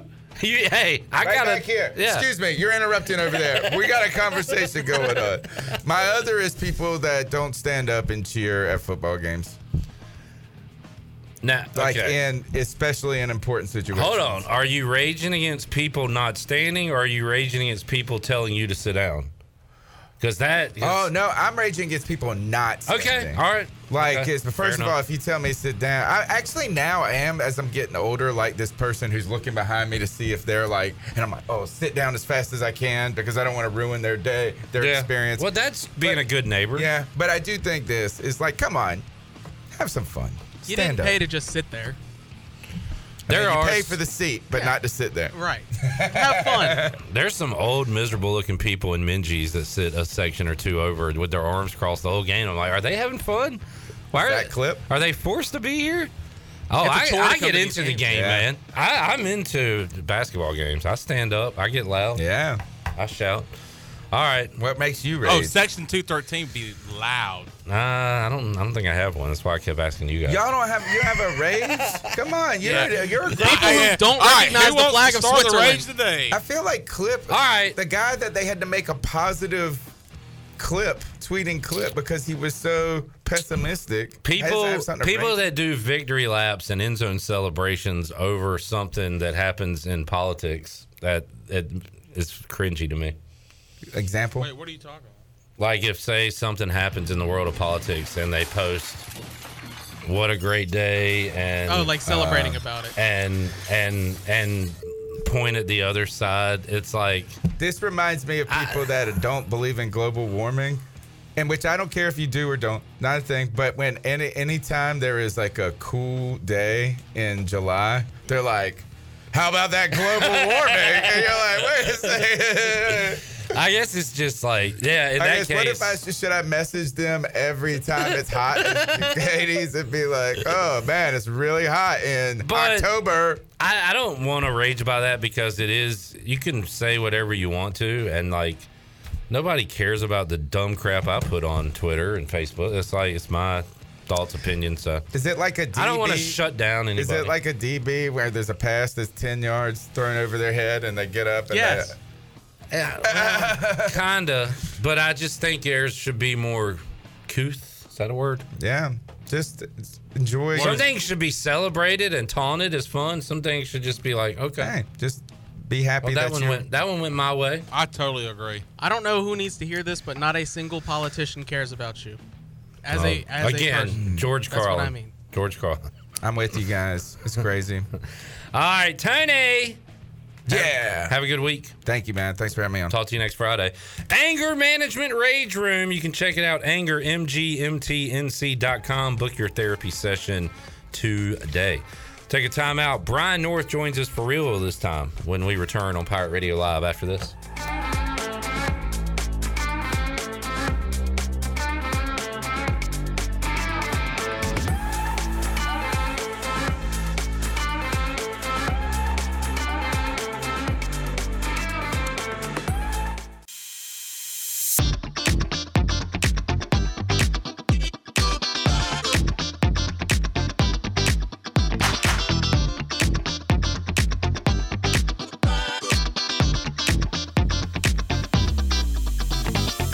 You're listening to Hour 2 of Pirate Radio Live. Now, back to the show. Welcome back to the show. Watch all of Pirate Radio's local programming on YouTube Live. Go to YouTube and search for Pirate Radio TV and subscribe today. Watch Pirate Radio Live Monday through Friday, 3 p.m. to 6 p.m. in the Bud Light pregame tailgate and the U.S. Cellular fifth quarter call-in show on ECU game days. Just go to YouTube and search Pirate Radio TV, subscribe, and smash that like button. Now let's head back into PRL. Here is Clip Rock. My God, this dude right here, man. This guy just knows how to do it. Read words. Man. CJ, you're killing it, dude. You can do anything with this music playing. Woo! Chandler said, "Here comes funky guitar." And hit the song, and I tell you what, this might be the most aptly named song of all time. It is exactly, it tells you what's about to happen. Oh, it's just called Funky Guitar? I saw and I said, it's about to be really good. So I had to let you guys know. I said, here comes Funky Guitar. Perfect title for a song. We got to do the whole show with this guys, we have to get to Brian North. Oh, yeah. Joining us on the Pirate Radio Live line, WCTI 12's Brian North to get you set for your sports weekend. North, how you doing on this Friday? Hello, Clip. There's nothing going on. I'll see you later. There's the report for this hour. Brian, I was thinking about this, Brian, mostly because of your response to my request that you come on the show today. You're definitely my favorite unpaid, uncompensated guest we've had on the show for the last 20 years. Like Ryder Giles, who left the ECU program, has received more from Pirate Radio than you have in 25 years. Yeah, that is probably correct. I did for a while. I was involved in Coupon Gate. I would get some for writing some articles back in the day. Yeah. Sometimes it turned out to be more of a hassle getting them and dealing with them. So your issue is you're too far away. You're not here enough. If you would come in the studio, we'd be showering you with gifts, but we never see you. We only talk to you. So I'd be fatter than I am now, which would be a real problem. So, well, don't worry. We have shirts that go up to XXL for me, so you're good. I actually started venturing into Triple L territory. I remember when I went to 2XL, I was like, yeah, well, muscle. This is for me lifting, and then I quit going to the gym, and now it's like, 3L's a little more comfy on these hot days. Let's try it. So. Brian North joining us, always appreciate it. And Brian, what I tell you what, I'm looking for sports topics this time of year, and we're starting to preview football. We talked to Chris Haymeyer, who you know well. Talked to him yesterday, voice of the Campbell Fighting Camels. Talked to Harry Minium earlier this week from ODU, but starting to preview the opponents, also preview the position. So we'll talk a little Pirate football with you. But Haymeyer, man, he's been with Campbell now. He said 9 or 10 years, maybe going into year 11, something like that. Like, he's been there a while. And Mike Minter has been there a long time as well. And we've talked about this game for years, and it'll finally happen coming up this September. Campbell entering Dowdy-Ficklin Stadium. First of all, Chris Haymeyer, now a late father in life like myself, did he have screaming kids in the background during the interview? No, I think he must have a good deal set up where he didn't have to worry about the terrorist, as you call him, when he joins us on the show. He's got twin boys who are now starting to crawl around a little bit, so he's I get the text every now and then from him looking for the old man fatherly advice of how to deal with a few things. So pretty proud of Chris. But, yeah, I'm trying to think. Let's see. Kingston Indians, they folded 2010, and that's when he went to Campbell right after that. Yeah. So it's 2012, somewhere around in there. I'd have to go back and look. But, no, he's been there a while. He's been the voice of the Camels. He teaches over there. He's done a great job. And I can remember when Campbell first started his program back up, and Chris used to go over there and help me cover the games. And so what Campbell has done in Bowie's Creek, from restarting football, no scholarships, building a stadium, to now being in a great conference with scholarships, and then getting ready to play ECU, it's just amazing to see how far that program has come in such a short period of time. And you look around the region, right? Old Dominion's done the same thing. Charlotte's done the same thing. You can even say App State's grown to Division 1A power. JMU's going to 1A this year. Marshall went from 1AA to 1A. So this region, Coastal Carolina didn't have a football team, and they've grown from nothing now. So what this region of the country has done football-wise to support all these football programs has been pretty amazing. And how about Campbell recruiting right there with Primetime, Coach Prime at Jackson State? 1 and 2. Campbell, the second best recruiting class in the FCS. Chris might have said, I guess depending on who you look at, but credit to whatever Mike Minter and Pat White and that coaching staff have going in Buies Creek. Most people thought when Mike Minter showed up, he was going to be lost out of his league, not know what he was doing, and then not be there long. You know, he comes from the Nebraska pedigree, and for him to come into a non-scholarship program and to stay there and build what he has done has been amazing. The patience he has shown. You know, I covered Mike a lot when he was with the Panthers and was an all-pro safety, and he was always the go-to guy in the locker room to interview, and he always had that passion and that fire.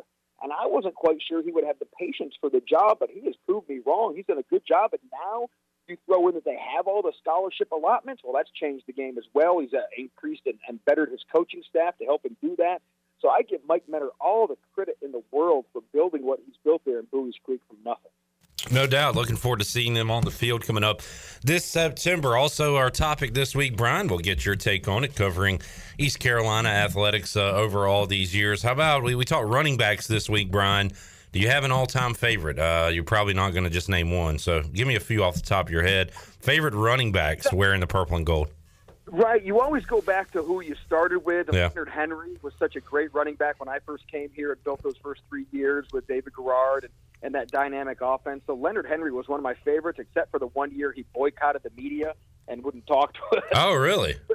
Yeah, there was 1 year that Leonard just decided he didn't want the distractions. He wanted to focus on football, so he didn't do interviews until the very end of the year. Huh. And so that was interesting, but he had a heck of a year, got the cup of coffee in the NFL, played with the Miami Dolphins, and he's back in his native Clinton in Sampson County. He's been coaching and mentoring and pastoring there, but I can remember Leonard just lighting up a couple of teams and running over people. So he's obviously, comes to mind first for me. I wasn't here for the earlier days in the 90s when they had those great running backs. Who would be next on my list? I'm trying to think. Well, obviously, when you get the local guys who play for you as well. Yeah. So Jonathan Williams. Williams from J.H. Rose had a mercurial career where he put up great numbers, but missed 3 out of 4 bowl games in his career for behavior, which kind of summed up his career. So he was very memorable. So those are two that jump out at me right now. But as we start naming the names, Art Brown was one that would have some magic moments. Give me some other names here, and I'll always give you a memory when I hear them. Well, of course, people went right to Chris Johnson. He was not my favorite on the list, but but that senior year he had was unbelievable. I went with Tay Cooper. I like talking to Tay, and he was a 1,000-yard rusher. I think 2 1,000-yard seasons in his very short time here. So I went with him. There was and then some older people went back to the Tony Collins, Anthony at the time, and Ernest Biner and guys like that. So it really does span over time. And like you said, kind of depends on when you were here and what you were doing. I had a class with Art Brown. I remember the program that year, Brian. It had Art Brown and Marvin Towns, and it had it said 2 1,000-yard rushers in the backfield. Yep.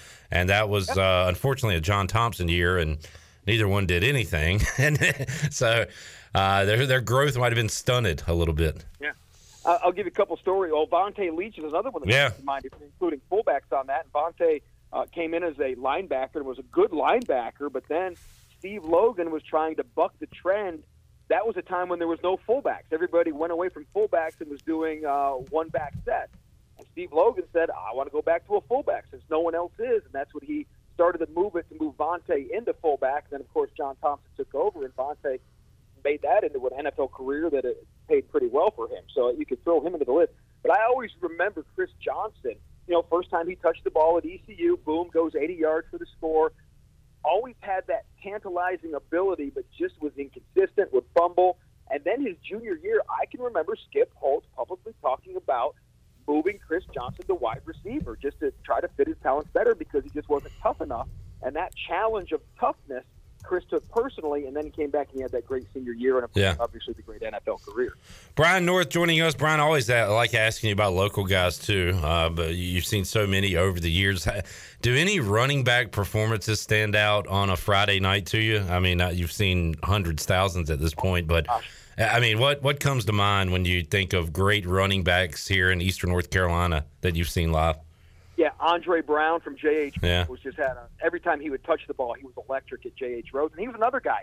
He was an outside runner early on in his career. Everybody questioned his toughness, and then by his senior year, he was just running people over, leading Rose to a state championship, and then having a great career at NC State and ending up in the NFL. That's kind of interesting to hear because he got some checks in the NFL for being an up the middle tough running back. Yeah, had changed it. When he went to NC State, same deal. He was great his freshman year, got the opportunity, but he ended up being that tough middle of the line running guy, and that's how he made his paychecks late in his career. So he had an interesting NFL career, moved around a lot, but the Giants is where he really kind of made a little bit of a name for himself. And so Andre was always electric.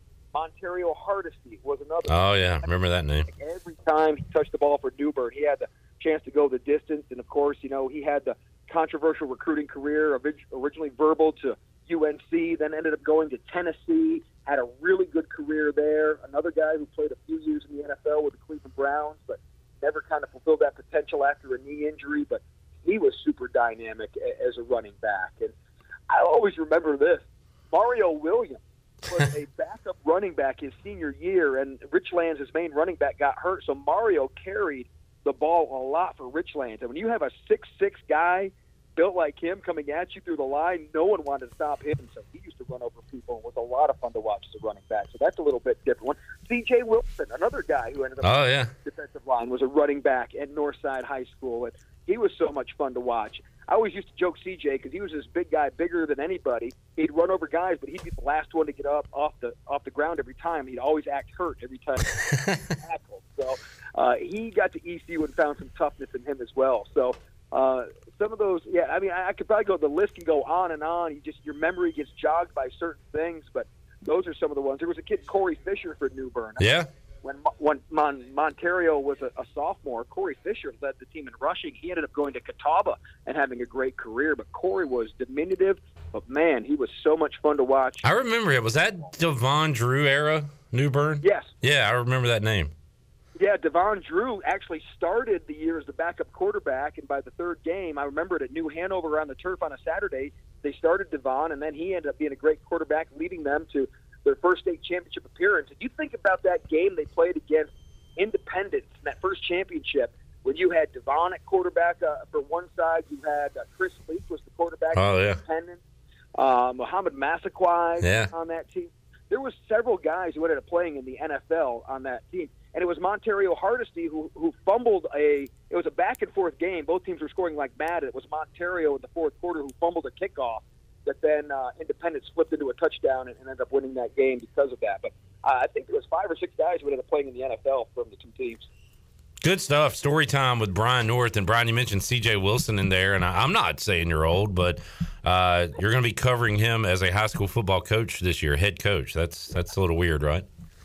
Yeah, especially being at North Pitt, because he's always been a Beaufort County guy. Yeah. Coaching is in his family tree. A lot of his brothers still help coach over at Northside and Beaufort County. But, CJ was doing real estate stuff in Charlotte. Next thing I know, Greg Watford has him helping out at North Pitt, and now he's the head coach all of a sudden. So I'm real curious how CJ is going to do with not a lot of coaching experience in his background. Yeah. But now he's thrust into that position, and North Pitt had done a good job rebuilding their team. So I'm real curious to see how CJ does there north of the river. Looking forward to some Friday Night Lights coming up. Still a couple of months left to go, and the Blitz will be rolling back on your airwaves, Brian. You and Brett Kennedy, y'all started any talks on football season coming up in a couple months?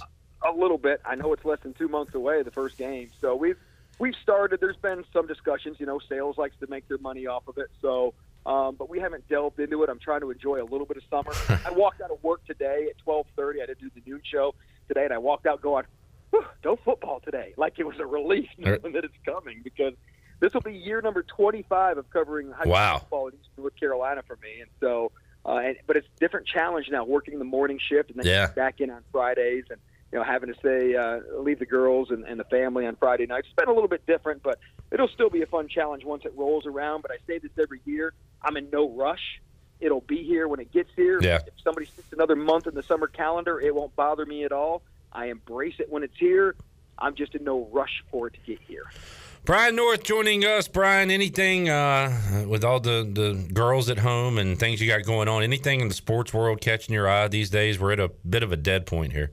Yeah, College World Series is always, I like to watch that. I've been to Omaha a few times, and so once you have that kind of personal connection, you always kind of like to see who comes out on top with that. So you've got Oklahoma and Ole Miss, current SEC versus future SEC. So I'll be watching a little bit of that over the weekend.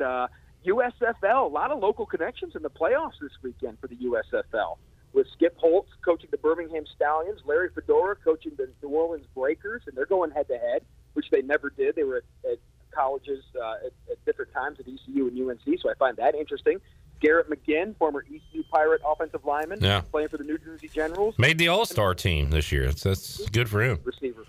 Yeah. We were talking about this last week, Brian. How many – I said the over-under. I didn't know where to put it. I just threw out a number, kind of 7.5, 8.5. How many guys that played this USFL season will make a 53-man roster this NFL season? Any estimation on that? You think lower? Yeah, it'll be defensive guys. I'd say making the opening 53-man roster or plays this season. Yeah, that's two different things, right? Somebody could get picked up in October, November, something like that. Correct, after they've had a little bit of rest, because it's going to be a short offseason for some of these guys right around. I mean, camps will be starting in a month, right? And so I'd say probably under 7, but I think as the season goes on, those guys will be on the radar, give them a chance to rest, and you can pick them up knowing that they're not that out of shape to get in there and start contributing and play right away. And that'll be more defensive players. It really has been – USFL has been a little disappointing offensively. It's funny, I watch the Birmingham Stallions, and I'm like, well, that's Skip Holtz. Conservative offense and make that defense go to work. So it's funny that Skip, now coaching in the pros for the first time, hasn't changed his whole philosophy a whole lot. Yeah, Brian North joining us. Brian, if the Live Tour called and asked you to be their golf beat writer, are you taking that cash? Cash is hard to turn down when you haven't had it. Yeah, exactly. So, when you're one of these guys that do have it, Steve Logan always used to tell me, you can never have enough money. No matter how much you make, you can never have enough money. And so I understand the lure. Temptation is the hardest thing to deal with in life. And so I get it, but there's also prestige and legacy and history, and a lot of these guys are ostracizing themselves from that part of golf to chase the money. It is very fascinating. It's almost like what's happened in college sports, where it was status quo for 100 years, and then you had sudden change with the NIL, the portal, but mostly the NIL stuff, and in golf, you just had this one league you watch every Sunday and kick back and follow the leaderboard, and now there's this new big guy in town that's throwing out cash to everybody, and it's fascinating to see how much has changed in a short amount of time here. It really reminds me of the first inception of the USFL, when the USFL threw all this big money at all the big-name guys, Herschel Walker and Doug Flutie. Because they were trying to go head-to-head, right, with the NFL. They were playing in a separate year, but they were trying to get all the stars. Oh, okay. And so they paid Steve Young. They paid these guys this tremendous amount of money, or at least were going to. And a lot of these guys jumped, and that was the big question. It was, would the NFL let them play at some point? And they did. They recognized stars drive the league, and when they basically made the USFL go bankrupt, then they did take those players. This is different with this golf thing, because the PGA people are irritated that their stars are going and chasing this money when they feel like they've made a pretty good living for them. Yeah. So if the LIV, and I don't know what's going to happen, there's almost unlimited money with the Saudis, but at some point, if they're not getting a return on their investment, you pay Phil Mickelson $200 million and he plays horrible golf. At what point do you start making better financial decisions, and does the LIV last because of that? So I'm just curious, if the LIV doesn't make it, do those guys get welcomed back into the PGA Tour, or can they jump back and forth? There's a lot. It's going to be interesting to see how the hurt feelings play a role in this as the years go by. Brian North joining us, solving all the world's problems here on this Friday. North, what you got planned for the weekend? Well, lordy, my wife is turning an age she doesn't want anybody to know. So she is, we got birthday celebration Sunday. She's having a Saturday midlife crisis by going to, oh gosh, which one is it? Either New Kids on the Block or Backstreet Boys. Oh, cool. Okay. Today, I can never keep them straight. Yeah. Not the Donnie Wahlberg group. That's next month. She's going to the other one tomorrow. All right, New Kids is Wahlberg, so that means Backstreet is tomorrow. Backstreet Boys is tomorrow. So, yeah, she's having her little midlife crisis tour. So I am daddy daycare all day with the kids. So keep social services and emergency services on your speed dial for that. And then what else we got going on this weekend? You know, just kind of hanging out, doing the honey-do list and trying to get things done. So it's just kind of relaxing this time of year. It's going to be a beautiful weekend, so we'll get outdoors a lot and try and do some stuff. But I'm trying to soak in these days because they're going to be gone before you know it. Shout out to spouses out there, whether you are the male, the female, whatever you are, because what we want for our birthdays when we get old is, okay, yeah, we'll do a family dinner and that, but what we really want is to get away from the entire family and leave them and go somewhere for a few hours. So credit to you, Brian, for... Yeah, for me, that's upcoming football season is when I have to work, quote unquote. Yeah. And we'll miss out on family time. But, yeah, giving the wife a couple of concerts here, or I shouldn't say I'm giving. She's taking a couple of concerts. I can't say a dang thing about it. Yeah, you have no choice. So just you're there for the ride. So, North, enjoyed it as always, man. Get the grass cut, and we'll talk to you soon. All right, sounds good, Clippy. Have yourself a good weekend. Thank you, Brian. You do the same. Brian North joining us today here on Pirate Radio Live. We will take a timeout, come back, hour 3. We got Morgan Ehlers, we got Greeny, and we got a case of Busch Light for the farmers. We like to call it John Deere Beer. And it can be yours if you're a lucky caller in hour 3. More to go. Pirate Radio Live. Back with you after this.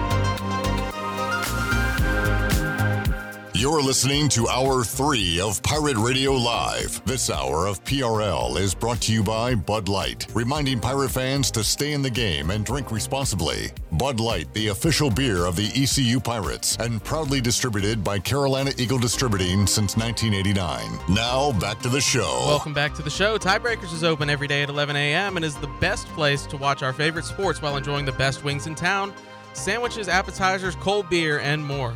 Follow Tiebreakers on Facebook and Instagram for daily updates. Tiebreakers in Greenville at Bell's Fork and in downtown Winterville on Railroad Street. Now let's head back into Pirate Radio Live. Here is Clip Brock. Alrighty. Thank you, CJ Schaefer, Chandler Honeycutt. The gang's done a great job in the absence of Shirley Rhodes this week. She'll be back with us coming up on Monday. Right now, we will head out to the Pirate Radio Live line, talk to Morgan Ehlers, voice of Dowdy-Ficklin Stadium, Minges Coliseum, and sometimes you can hear him out at Clark LeClaire Stadium. He is Morgan Ehlers. Morgan, how you doing on this Friday? I am doing fantastic, gentlemen. Good to be back on. Morgan, there's been some Manning news this week. Arch Manning, son of Cooper Manning, nephew of Peyton and Eli, headed to Texas to play football. And when I heard the name Manning, it reminded me about the Manning Passing Academy, which Holton Ehlers is a part of this year as a, what do you call him, a counselor, a trainer, whatever you want to call him. And Morgan, that's actually... they're called counselors. Counselor, okay. And that's going on as we speak, right? Yep, going on as we speak. Started yesterday. He flew down there early yesterday morning, and it started late yesterday afternoon. And they've got their first full day today, and then tonight, I believe they have a little quarterback contest and that kind of thing from the college quarterbacks that are down there. Then they'll go tomorrow and finish up Sunday morning. He'll fly back late Sunday evening. Awesome stuff. He's got his own football camp coming up as well. Ladies clinic going on right now over at East Carolina. Mike Houston, ECU Football Ladies Clinic. So it's camp season, right, Morgan? I know it's a big recruiting weekend for the coaches over there as well. Yeah, it is. From what I understand, they've got some really good recruits coming in, and the ladies' clinic's always apparently such a big hit with Pirate fans out there. And, of course, you mentioned Holton's Camp coming up on July the 23rd. Still a few spots available on that. You can go to HoltonAnglers.com and sign up.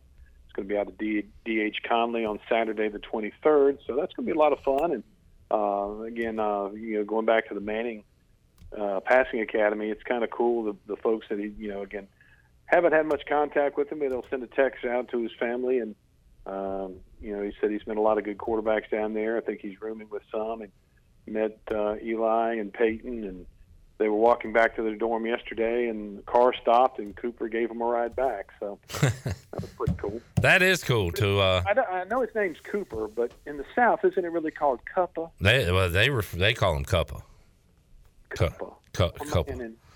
How do you like the name Arch, Morgan? I think it's a cool name. Well, it's named after his grandfather. Yeah.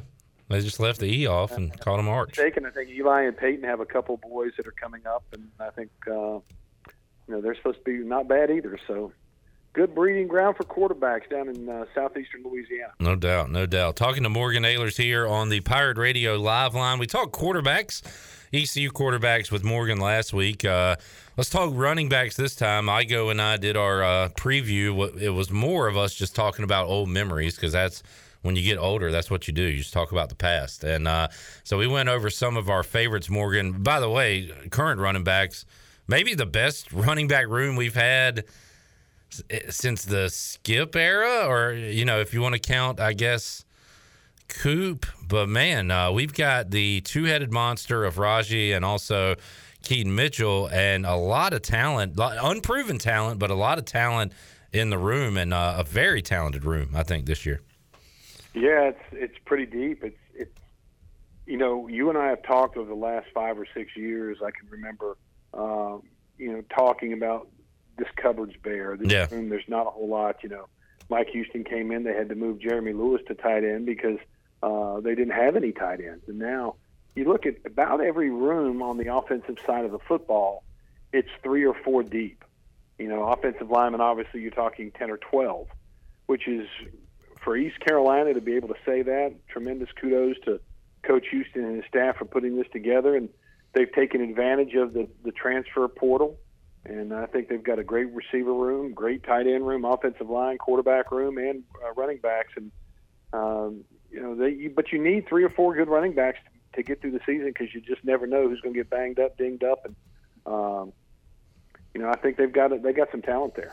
Yeah, looking forward to seeing what they can do after a very good 2021 from obviously Keaton Mitchell, but Harris as well. And who else is going to get in the mix as the third back? That'll be one of the things to watch during fall camp, which, Morgan, is a little over a month away now. We're here in late June, so it is quickly approaching. Morgan, you've seen a ton of great backs inside Dowdy-Ficklin Stadium. Who's your do you have an all-time favorite East Carolina running back? All-time favorite back? I think there's 3 or 4 that are really good. I know there's been some great memories. I think Scott Harley, had put on a couple of really outstanding performances, and of course Chris Johnson, his senior year, what he did.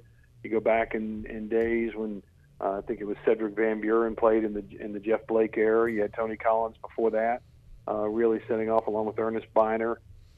There's been some really fun running backs. Leonard Henry is another one that just could really hit the hole and go. And then, again, you talk about now what we've got back there. And, you can have the best running back in the world. Another one to think about, Carl Lester Crumpler. I never had a chance to see Carl Lester play, but I've seen film of him.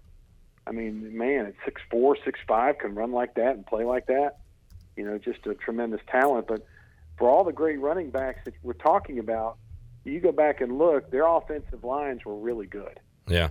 You can have the best running back there, but if he doesn't have that offensive line, he's not get a lot of yards most of the time. And those teams that these running backs really stand out. They had some hosses up front that knew what they were doing. Yeah, I mean, Keaton Mitchell was able to break some long ones, and a lot of that's credit to his speed. But it's no coincidence with the O-line improvements, and now Mitchell having a 1,000-yard season, first Pirate back to do so since Coop all the way back in 2014, 2013. So That goes hand in hand, Morgan, and it's another reason to be excited, not only about the talent in the backfield, but as you said, this offensive line coming along, which after we talked last Friday, did you see that picture floating around Mike Houston put out with all the O-linemen with their shirts off, the beefy boys, Morgan? Yeah, there's the beef. It's funny because that came out, I think, Friday evening. Yeah. Early. And we got together for my birthday, had my boys over here, and I showed Holly, I said, what's this picture taken? Who's this? Who's this? Who's this? And he said, look over there in the right corner, in the left-hand corner, Bailey Malavik was behind everybody. He said, Dad, how much you think he weighs now? I said, I don't know, 290, 300. Holt was saying he's like 320 something. And this is the same young man that 2 years ago came in after COVID about 250. Looking like a beanpole, yeah. Yeah. Coach Big John and the strength and conditioning staff and what they've got these guys on, that looks like a big-time offensive line group right there. And that makes me excited, so I don't have to cringe all the time. Yeah, as a dad, that all the time. I hear you. I believe I saw, is it Big John's birthday? Shout out to birthday, Big John. Yes, sir, and he is putting in the work, doing a great job, strength and conditioning wise for East Carolina. All right, Morgan, what you got going on this weekend? Playing tonight, Market Street Pub, starting around 10 o'clock down there tonight. Tomorrow, going to Goldsboro at the folks at the Birdsong Chapel. We're going to be doing a wedding over there tomorrow. And then Sunday, I'm going to be chilling like a villain and watch some wrestling, maybe Sunday night. What's Sunday night? Is that Money in the Bank? No. No, I think it's the AEW. CJ's shaking his head. Okay, AEW. All right. AEW with the All Japan Wrestling. Oh, the Open Door, Forbidden Door. Yeah. Forbidden Door. There you go. Good stuff. And you got some hard-hitting guys coming in, so that'll be pretty good. All right, sounds good. Morgan, thanks for joining us, man. We will talk to you again next week. Thank you, guys. You guys have a great weekend. Be safe. Go Pirates. Yes, sir. There is Morgan Ehlers joining us on the Pirate Radio Live line. Chan Man, let's open up the booty bag here on a Friday. Booty, booty, booty, booty, booty everywhere. Booty, booty, booty, booty, booty everywhere. 317-1250. Let's do caller number 4 right now. Wins a case. Not a deuce, not a 40, not a 6er, not a 12-pack, not even an 18-pack. A case of John Deere beer. Let's sing it. John Deere beer on a hot summer's night. Attaboy. Thank you. Attaboy. You will win a case of For the Farmers John Deere Busch Light cans. It can be yours if you're caller number 4. We're back with more after this.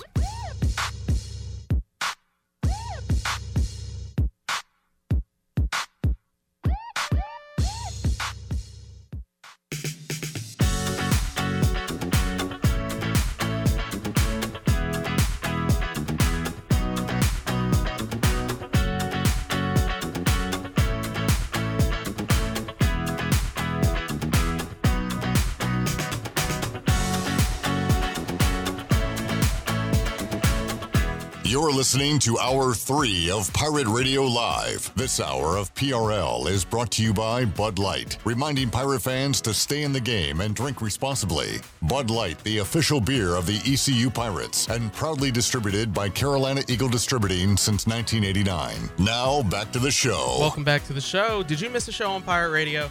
Listen to all of Pirate Radio's archived local programming by subscribing to us on Apple Podcasts, SoundCloud, or Spotify. Subscribe today by going to the podcast app on your iPhone or Apple device and search for Pirate Radio Audio Archives. And before we head back in, congratulations to Josh Thomas on winning a case of Busch Light. Now let's head back into PRL. Here is Clip Rock. Hold on.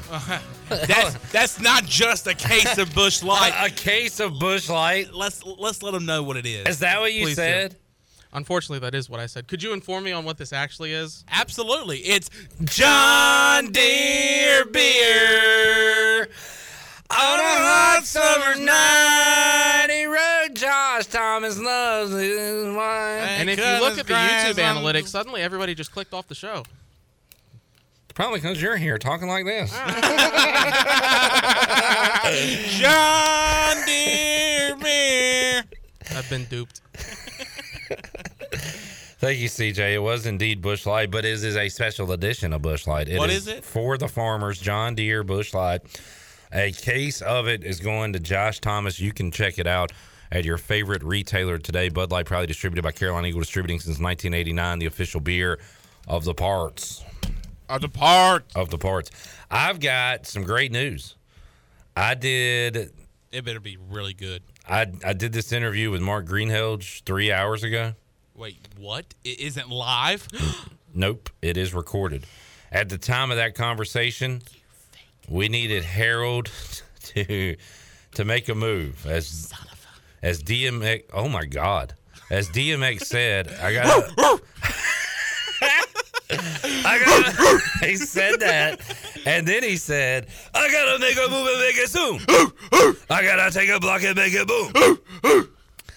Harold made a move, and he made it soon, and by God, he is 5 under par. He is tied for 23rd, and he is going to make the cut. Oh my gosh. He's back on track, Clip. Back on track. So disregard what I say about Harold Varner III in this interview with Mark Greenhelge about him potentially not making the cut. What a run he went on at the Travelers. Let's hear from Greeny now as we head out to the Pirate Radio Live line. Greeny, how you doing? I am doing great. Clip, how are you doing? Hey, doing great. And following our guy, Harold Varner III, we start pretty much every conversation on Friday with you talking HV3, and it was a rough Thursday. It has been a better Friday. At the time of this recording, he's still got some work to do if he wants to make the cut. But at the time of this conversation, he is 2 under through 4 holes today after finishing over par yesterday. So trying to fight back, and projected cut looks like -2 right now. So he's got some work to do. He was on a tear, Greeny, as far as making cuts and putting together good finishes. I want to say it was like 4 straight months of tournaments played, I believe I read, where he made a cut, and now he might be trending the wrong way, trying to go not go back-to-back weeks missing a cut for HV3. Yeah, well, in round 1, it was the same story. He lost, strokes putting, and that's essentially what's been his problem. I mean, he lost 1.6 strokes to the field putting, shot a couple over par. So, I mean, you look at it, if he doesn't lose that, he's even par, and then now he's 2 under, so he's on the cut line. So that's kind of been the bugaboo, but it also makes you wonder too, because there have been some rumors that HV3 might be jumping over to Live. They haven't been really pushed that far out there, but they haven't been pulled back either. So maybe some of this swirl going on is affecting him from a mental concentration standpoint. You never know. You never know, and money is the factor on all of this stuff. And Harold's making money from the PGA and in tournaments, but also he's got that Jordan brand logo, and that's a huge deal in all this too, right, Greeny? Like, can you keep your sponsors if you decide to leave the PGA and go to Live? And I'm wondering, what's the truth about the Jordan camp and how they feel about it, and how much that would factor into a decision for a guy like Harold to make the move. Yeah, I guess it all comes down to money, right? I mean, even if you lose all your sponsors, if you're Bryson DeChambeau and they're offering you $240 million over whatever, I don't know how many years it is, or Phil over 4 years and Dustin Johnson, I mean, they're offering you hundreds of millions of dollars, which is something that you could probably never make on the PGA Tour unless you're Tiger Woods. I mean, Phil Mickelson made a lot of money. Dustin Johnson made $75 million in just in earnings. So, I mean, again, you can't blame these guys, because apparently at some point the money is enough, because even Scotty Scheffler said, man, I talked to Brooks Koepka last week, and he didn't seem like he was going anywhere, and next thing you know, he's gone. Yeah. And, my major problem with this whole thing, Clip, is that, you got guys that have all said they're not going, and then they go, but then they don't answer the bell.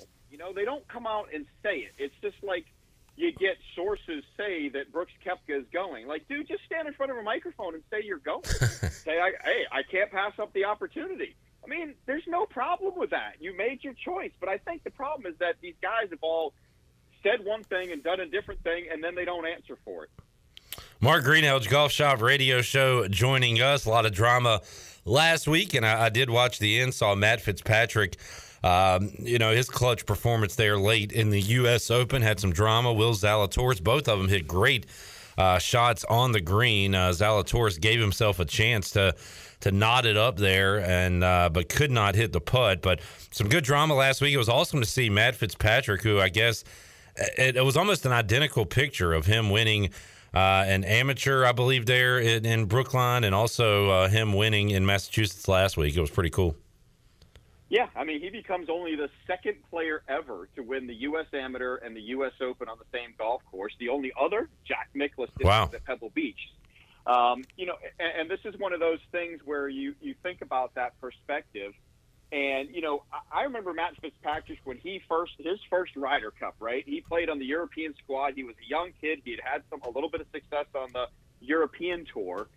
And, man, he just looked like an absolute deer in headlights. Like, he was one of those guys that, like, oh, Matt Fitzpatrick's going out in that match. There's a point. Like, oh, Matt Fitzpatrick, you know, he's going to play so-and-so in singles. There's a point for the U.S.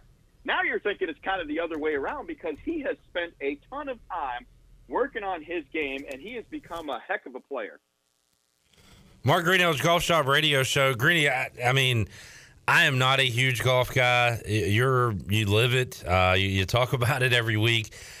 How much do you guys talk about the mental aspect of it? You talk about a guy, deer in headlights, then he figures it out. But we've seen guys in their 40s, in their 30s, lose it and get the yips or whatever it is. Like famously, I think back to David Duval when I was, watching golf back then, about how he was on top of the world and then just lost it. So, if you knew the answer to how it happens, it could be corrected and we'd never see it. But it does happen to these guys, and it's an ongoing conversation when you follow golf, I imagine. Yeah, I mean, there are so many players that have, mental coaches. And, I never turned professional. I never got to the top level. I could go low, but it was always that thing in the back of your mind. Like, I was always waiting for that bad shot. All right. And sometimes it's hard to get by. Like, my miss was this bad, as a right-handed player, it was a ball starting right and going another 30 yards. It was just this horrible swing. And Larry Penley, the coach at Clemson, one time told me, he said, all it is, you get short in your backswing, right? Your backswing gets a little short. Everything gets out of sync.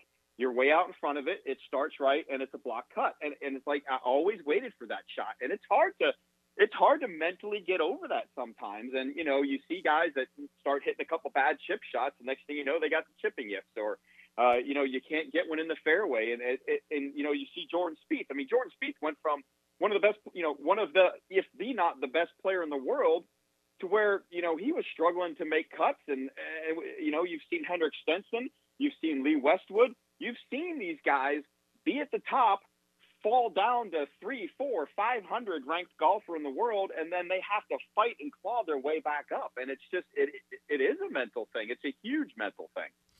Mark Greenhill's Golf Shop Radio Show joining us. Greeny, we'll talk golf throughout the summer, but also football. And earlier this week, we previewed the East Carolina running back room, a talented group. We spent about 15 minutes on that and about 30 minutes walking down memory lane talking about old running backs. It's always fun to talk about those. So I asked you about Clemson QBs last week. Let's talk some Clemson running backs. Who's your all-time favorite back there with the Tigers? Terry Allen.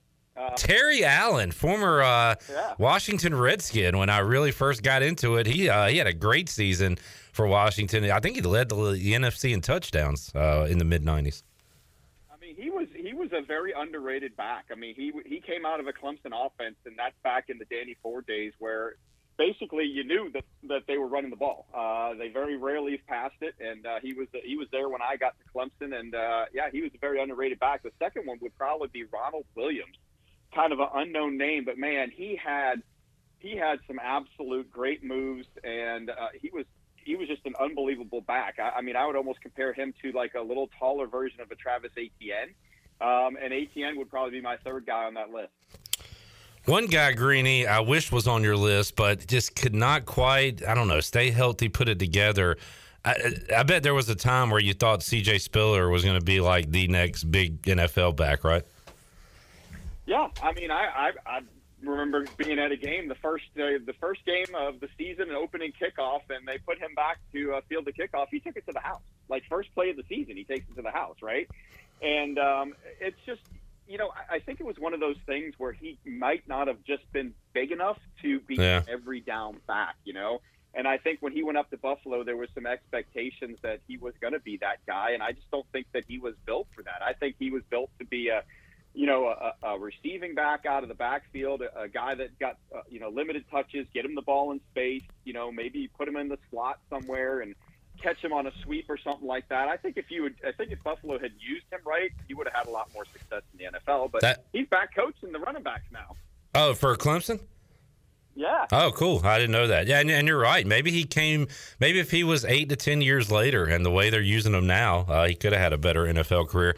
How about last week, Greeny asked you about a quarterback that you remember torching the Tigers, and you said Phillip Rivers right off the top of your head. Is there a running back that had a monster day against Clemson that comes to mind for you that you saw?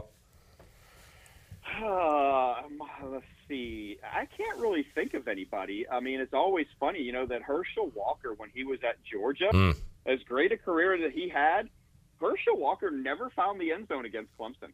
If you believe that. Never got in the end zone against Clemson. Now, he had some yards, but never scored a touchdown against Clemson. There you go. There's something to hang your hat on, keeping Herschel out of the end zone.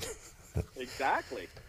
Mark Greenhill's Golf Shop Radio Show joining us. We'll talk golf. We'll talk football throughout the summer. Greeny, you're there, boots on the ground. Are you applying for the Hornets job, or are they ever going to get a coach there? All I've ever coached, I think I helped a buddy of mine one time coach middle school girls basketball. All right, you're hired. I don't think I really quite have the resume that they're looking for, but yeah. The coaches in Charlotte have just come a bewildering thing. I mean, the whole Matt Rule situation, I don't kind of understand why he's still here when they really haven't had a whole lot of progress and what's going on over that side. And then nobody seems to want to come coach the Hornets at this point. The soccer team, or they fired their coach? Yeah. The soccer team fired the coach. I mean, it's an odd sports dynamic from a professional standpoint here in Charlotte. So, there's just kind of a black cloud over this entire city when it comes to this, and it makes no sense. And you almost feel like even when Matt Rule came in, I felt like that there needed to be a culture change with the Panthers, and I don't think it's really happened. And you had back-to-back with the Hornets, back-to-back blowouts in the play-in tournament for the NBA playoffs, and maybe that was a culture thing too. And I don't know, just maybe go out and find somebody instead of retreading some guys. I agree with that. That makes sense to me. Yeah. Let's go get somebody. My Bruins are in the same situation, Clip. It's like, they let go of Bruce Cassidy, and it's like, let's go. Either you're going to go with Joe Sacco, who was on the bench as an assistant coach who stepped in and won a bunch of games when Cassidy had COVID-19, or you go find somebody that's going to bring some fresh new ideas to your team. So do one thing or the other at this point. Mark Greenhill's Golf Shop Radio Show. Greeny, who's on the guest list, and what are the topics for Saturday's edition of the program? So we got a guy, our man from Golf Aficionado magazine, Rob Spellman, who's got a great job. He basically goes around to all these places and resorts and plays golf and stays and gets wined and dined and then writes about it. So my co-host Maddie's been trying to, tag along one of these times. We're still waiting for that to happen. So we'll find out about New Orleans from him. We've got Tour Edge VP of Marketing John Claffey coming on, and with the U.S. Senior Open going on, I mean, there's a whole host of guys that are playing clubs from Tour Edge on the Champions Tour. And then we'll run over to the John Deere Classic and talk to the tournament director or the executive director of the John Deere Classic, Claire Peterson. And then we'll do a little shop talking. So we'll talk all kinds of golf. I mean, PGA Championship for the women, you had In-Gee Chun, who shot 8 under yesterday. Everybody was wondering, was she on the same golf course as everybody? So great weekend of golf again. Greeny, good stuff. Thanks for joining us today, man. We'll reconvene next Friday. Talk more with you. All right, thanks, Cliff. Have a good weekend. All right, Mark Greenhill's Golf Shop Radio Show. So that was from a couple hours ago, and a lot has changed since then. Yeah. Things that we talked about during that conversation have changed, including Harold Varner III absolutely lighting it up. He was dead in the water a couple hours ago and has had a tremendous round. He is now 5 under par for the tournament, 7 under par today. I believe that is the best score, tied for the best round today on Friday. So Harold was not going to miss 2 cuts in a row. He made damn sure of that here late in the afternoon. and he is going to cruise into the weekend. Now, the problem is there is a golfer that is lapping the field, and that is Xander Schauffele, who is 14 under par. My gosh. 5 shots ahead of second place. So as good as Harold's doing, he probably won't catch Schauffele this weekend, but he's tied for 24th now. So awesome turnaround for HV3 on this Friday. Another thing we have to update, the Hornets have hired a coach. He's back. Most known as a former ECU assistant basketball coach in 1999-2000, Steve Clifford. That is news to me. I love when I can break some news on that somebody. That is news to me. 1999. Are you serious? I didn't know that either. Guys, are you sitting down? Oh, my God. Former East Carolina University assistant basketball coach Steve Clifford back in Charlotte. Who was he an assistant under? I guess that would be Bill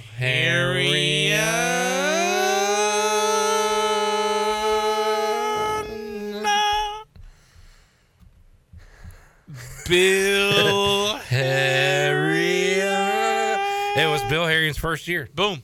In 1999. So Steve Clifford back. Who cares? Chandler's like trying to find reasons to be okay with it. And he was like, well, technically he wasn't fired in Orlando. It was a mutual split. He didn't want to be a part of our rebuilding team. Yeah, right. You'd think if he was a great coach, he would have been left Orlando. Okay. He wasn't fired. Fine. He did take the Bobcats / Hornets to the playoffs. I like Steve Clifford. Don't get me wrong. But it really is an example of just failing up, recycle, retread crap when you fire a guy and then bring him back a few years later. Like, doesn't it feel stupid? Stupid. It's stupid. It's stupid. The other options were Terry Stotts, fired in Portland. Or retread Mike D'Antoni. Fired 8 places. So whatever. It's all the damn same. Who cares? Let's take a break. Who cares? I'm going to start the music clip, Brock, whether you like it or not. I'm waiting on you. I'm starting it. Thank you. We'll take a break, come back. Who cares? I wish it was Steve Rockefort. Maybe he'll join the staff. You never know. He's a traveling man. We'll take a break, come back. Maybe, did you say maybe he'll join the staff? Steve Clifford has a staff to put together. I know a coach that just got out of college basketball coaching that could potentially move to the NBA. Mm-hmm. Yep. Duels? Anyone? Coach K. In the mood for a beer, but no alcohol in it? How about a no duels? No duels. How about a Joe Dooley sighting in Charlotte? Dooley. Dooley. All right, we'll take a break, come back. More to go. Pirate Radio Live after this.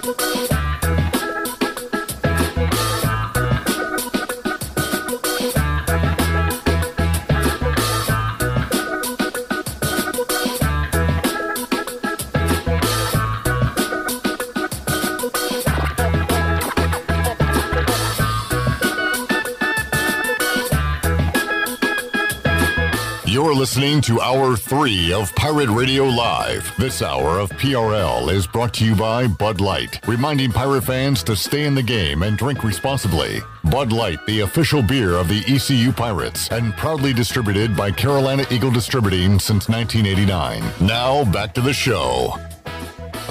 Welcome back to the show. For the latest breaking news, interesting stories, and awesome contests that can make you a winner, be sure to follow Pirate Radio on all our social medias on Facebook, Twitter, and Instagram at PR927FM. Join the over 56,000 followers today at PR927FM. And for the last time today, if you haven't on YouTube, subscribe and smash the like button. Smash! This is not a joke. Smash the like button. Here's Cliff Rock. Smash it. All right, good job this week, gentlemen. Filling in for Shirley Rhodes, who will be back with us coming up on Monday. And we got a lot to catch her up on this week. Are You Smarter Than Wes? Great interview with Cliff Godwin back on Monday. We began our opponent previews with Harry Minium from Old Dominion and Chris Haymeyer from Campbell. Position preview with Stephen Igo talking running backs, and planning to hook up with voice of Navy Pete Medhurst, and who also does Nationals games as well. Chan Man might talk about the Nats with Pete next week, and going to try to hook up with Tony Haynes as well. We're going to throw it down to Tony. Let's get down to Tony and talk some Tony. What do you got? Some pack football, as we'll have Chandler talk as Gary to Tony. You got to throw it to Tony. Yeah, let's get down to Tony. Tony, what you got? Planning to hook up with those guys next week. Also, we'll preview the wide receivers. That'll be an interesting one. We'll try to spend more time on the actual preview because I am curious as to what Igo has to say about who are the go-to guys. Is it a couple of newcomers? Is it Josiah Hatfield, who's been waiting in the wings? Is it a guess who's back, C.J. Johnson? I mean, who's the guy at receiver? Is it a tight end? Is it Ryan Jones? Is it 2022 spring game legend Josh Murphy? Is it Charlie Murphy? Charlie Murphy! Is it the Charlie Daniels Band? I mean, are we going down to Georgia to meet the devil? A little bit for sure in terms of the devil. I got a lot of questions. And we'll talk about that next week. All right, good stuff. Wrapping up the week with a Hornets head coach, Steve Clifford. So there you go. Coming up tonight, what do we got on the sports agenda, boys? We got hockey. 8 o'clock. Yoo-hoo! Lightning at Colorado. Avalanche can win it. They can hoist the cup tonight with a win. Keep an eye on Harold over the weekend because he will be playing on into the weekend. Freddie Freeman back in Atlanta to take on the Braves. There's a few things going on this weekend in the world of sports. A lot of people around here going to be checking out the city championship, Greenville Little League going on. So enjoy your sports weekend, folks, and we'll be back with you Monday, 3 o'clock on an all-new edition of Pirate Radio Live. For the Chan Man and for Siege, I'm Clip Brock. So long, everybody. Thanks for listening to Pirate Radio Live, an exclusive presentation of the voice of the Pirate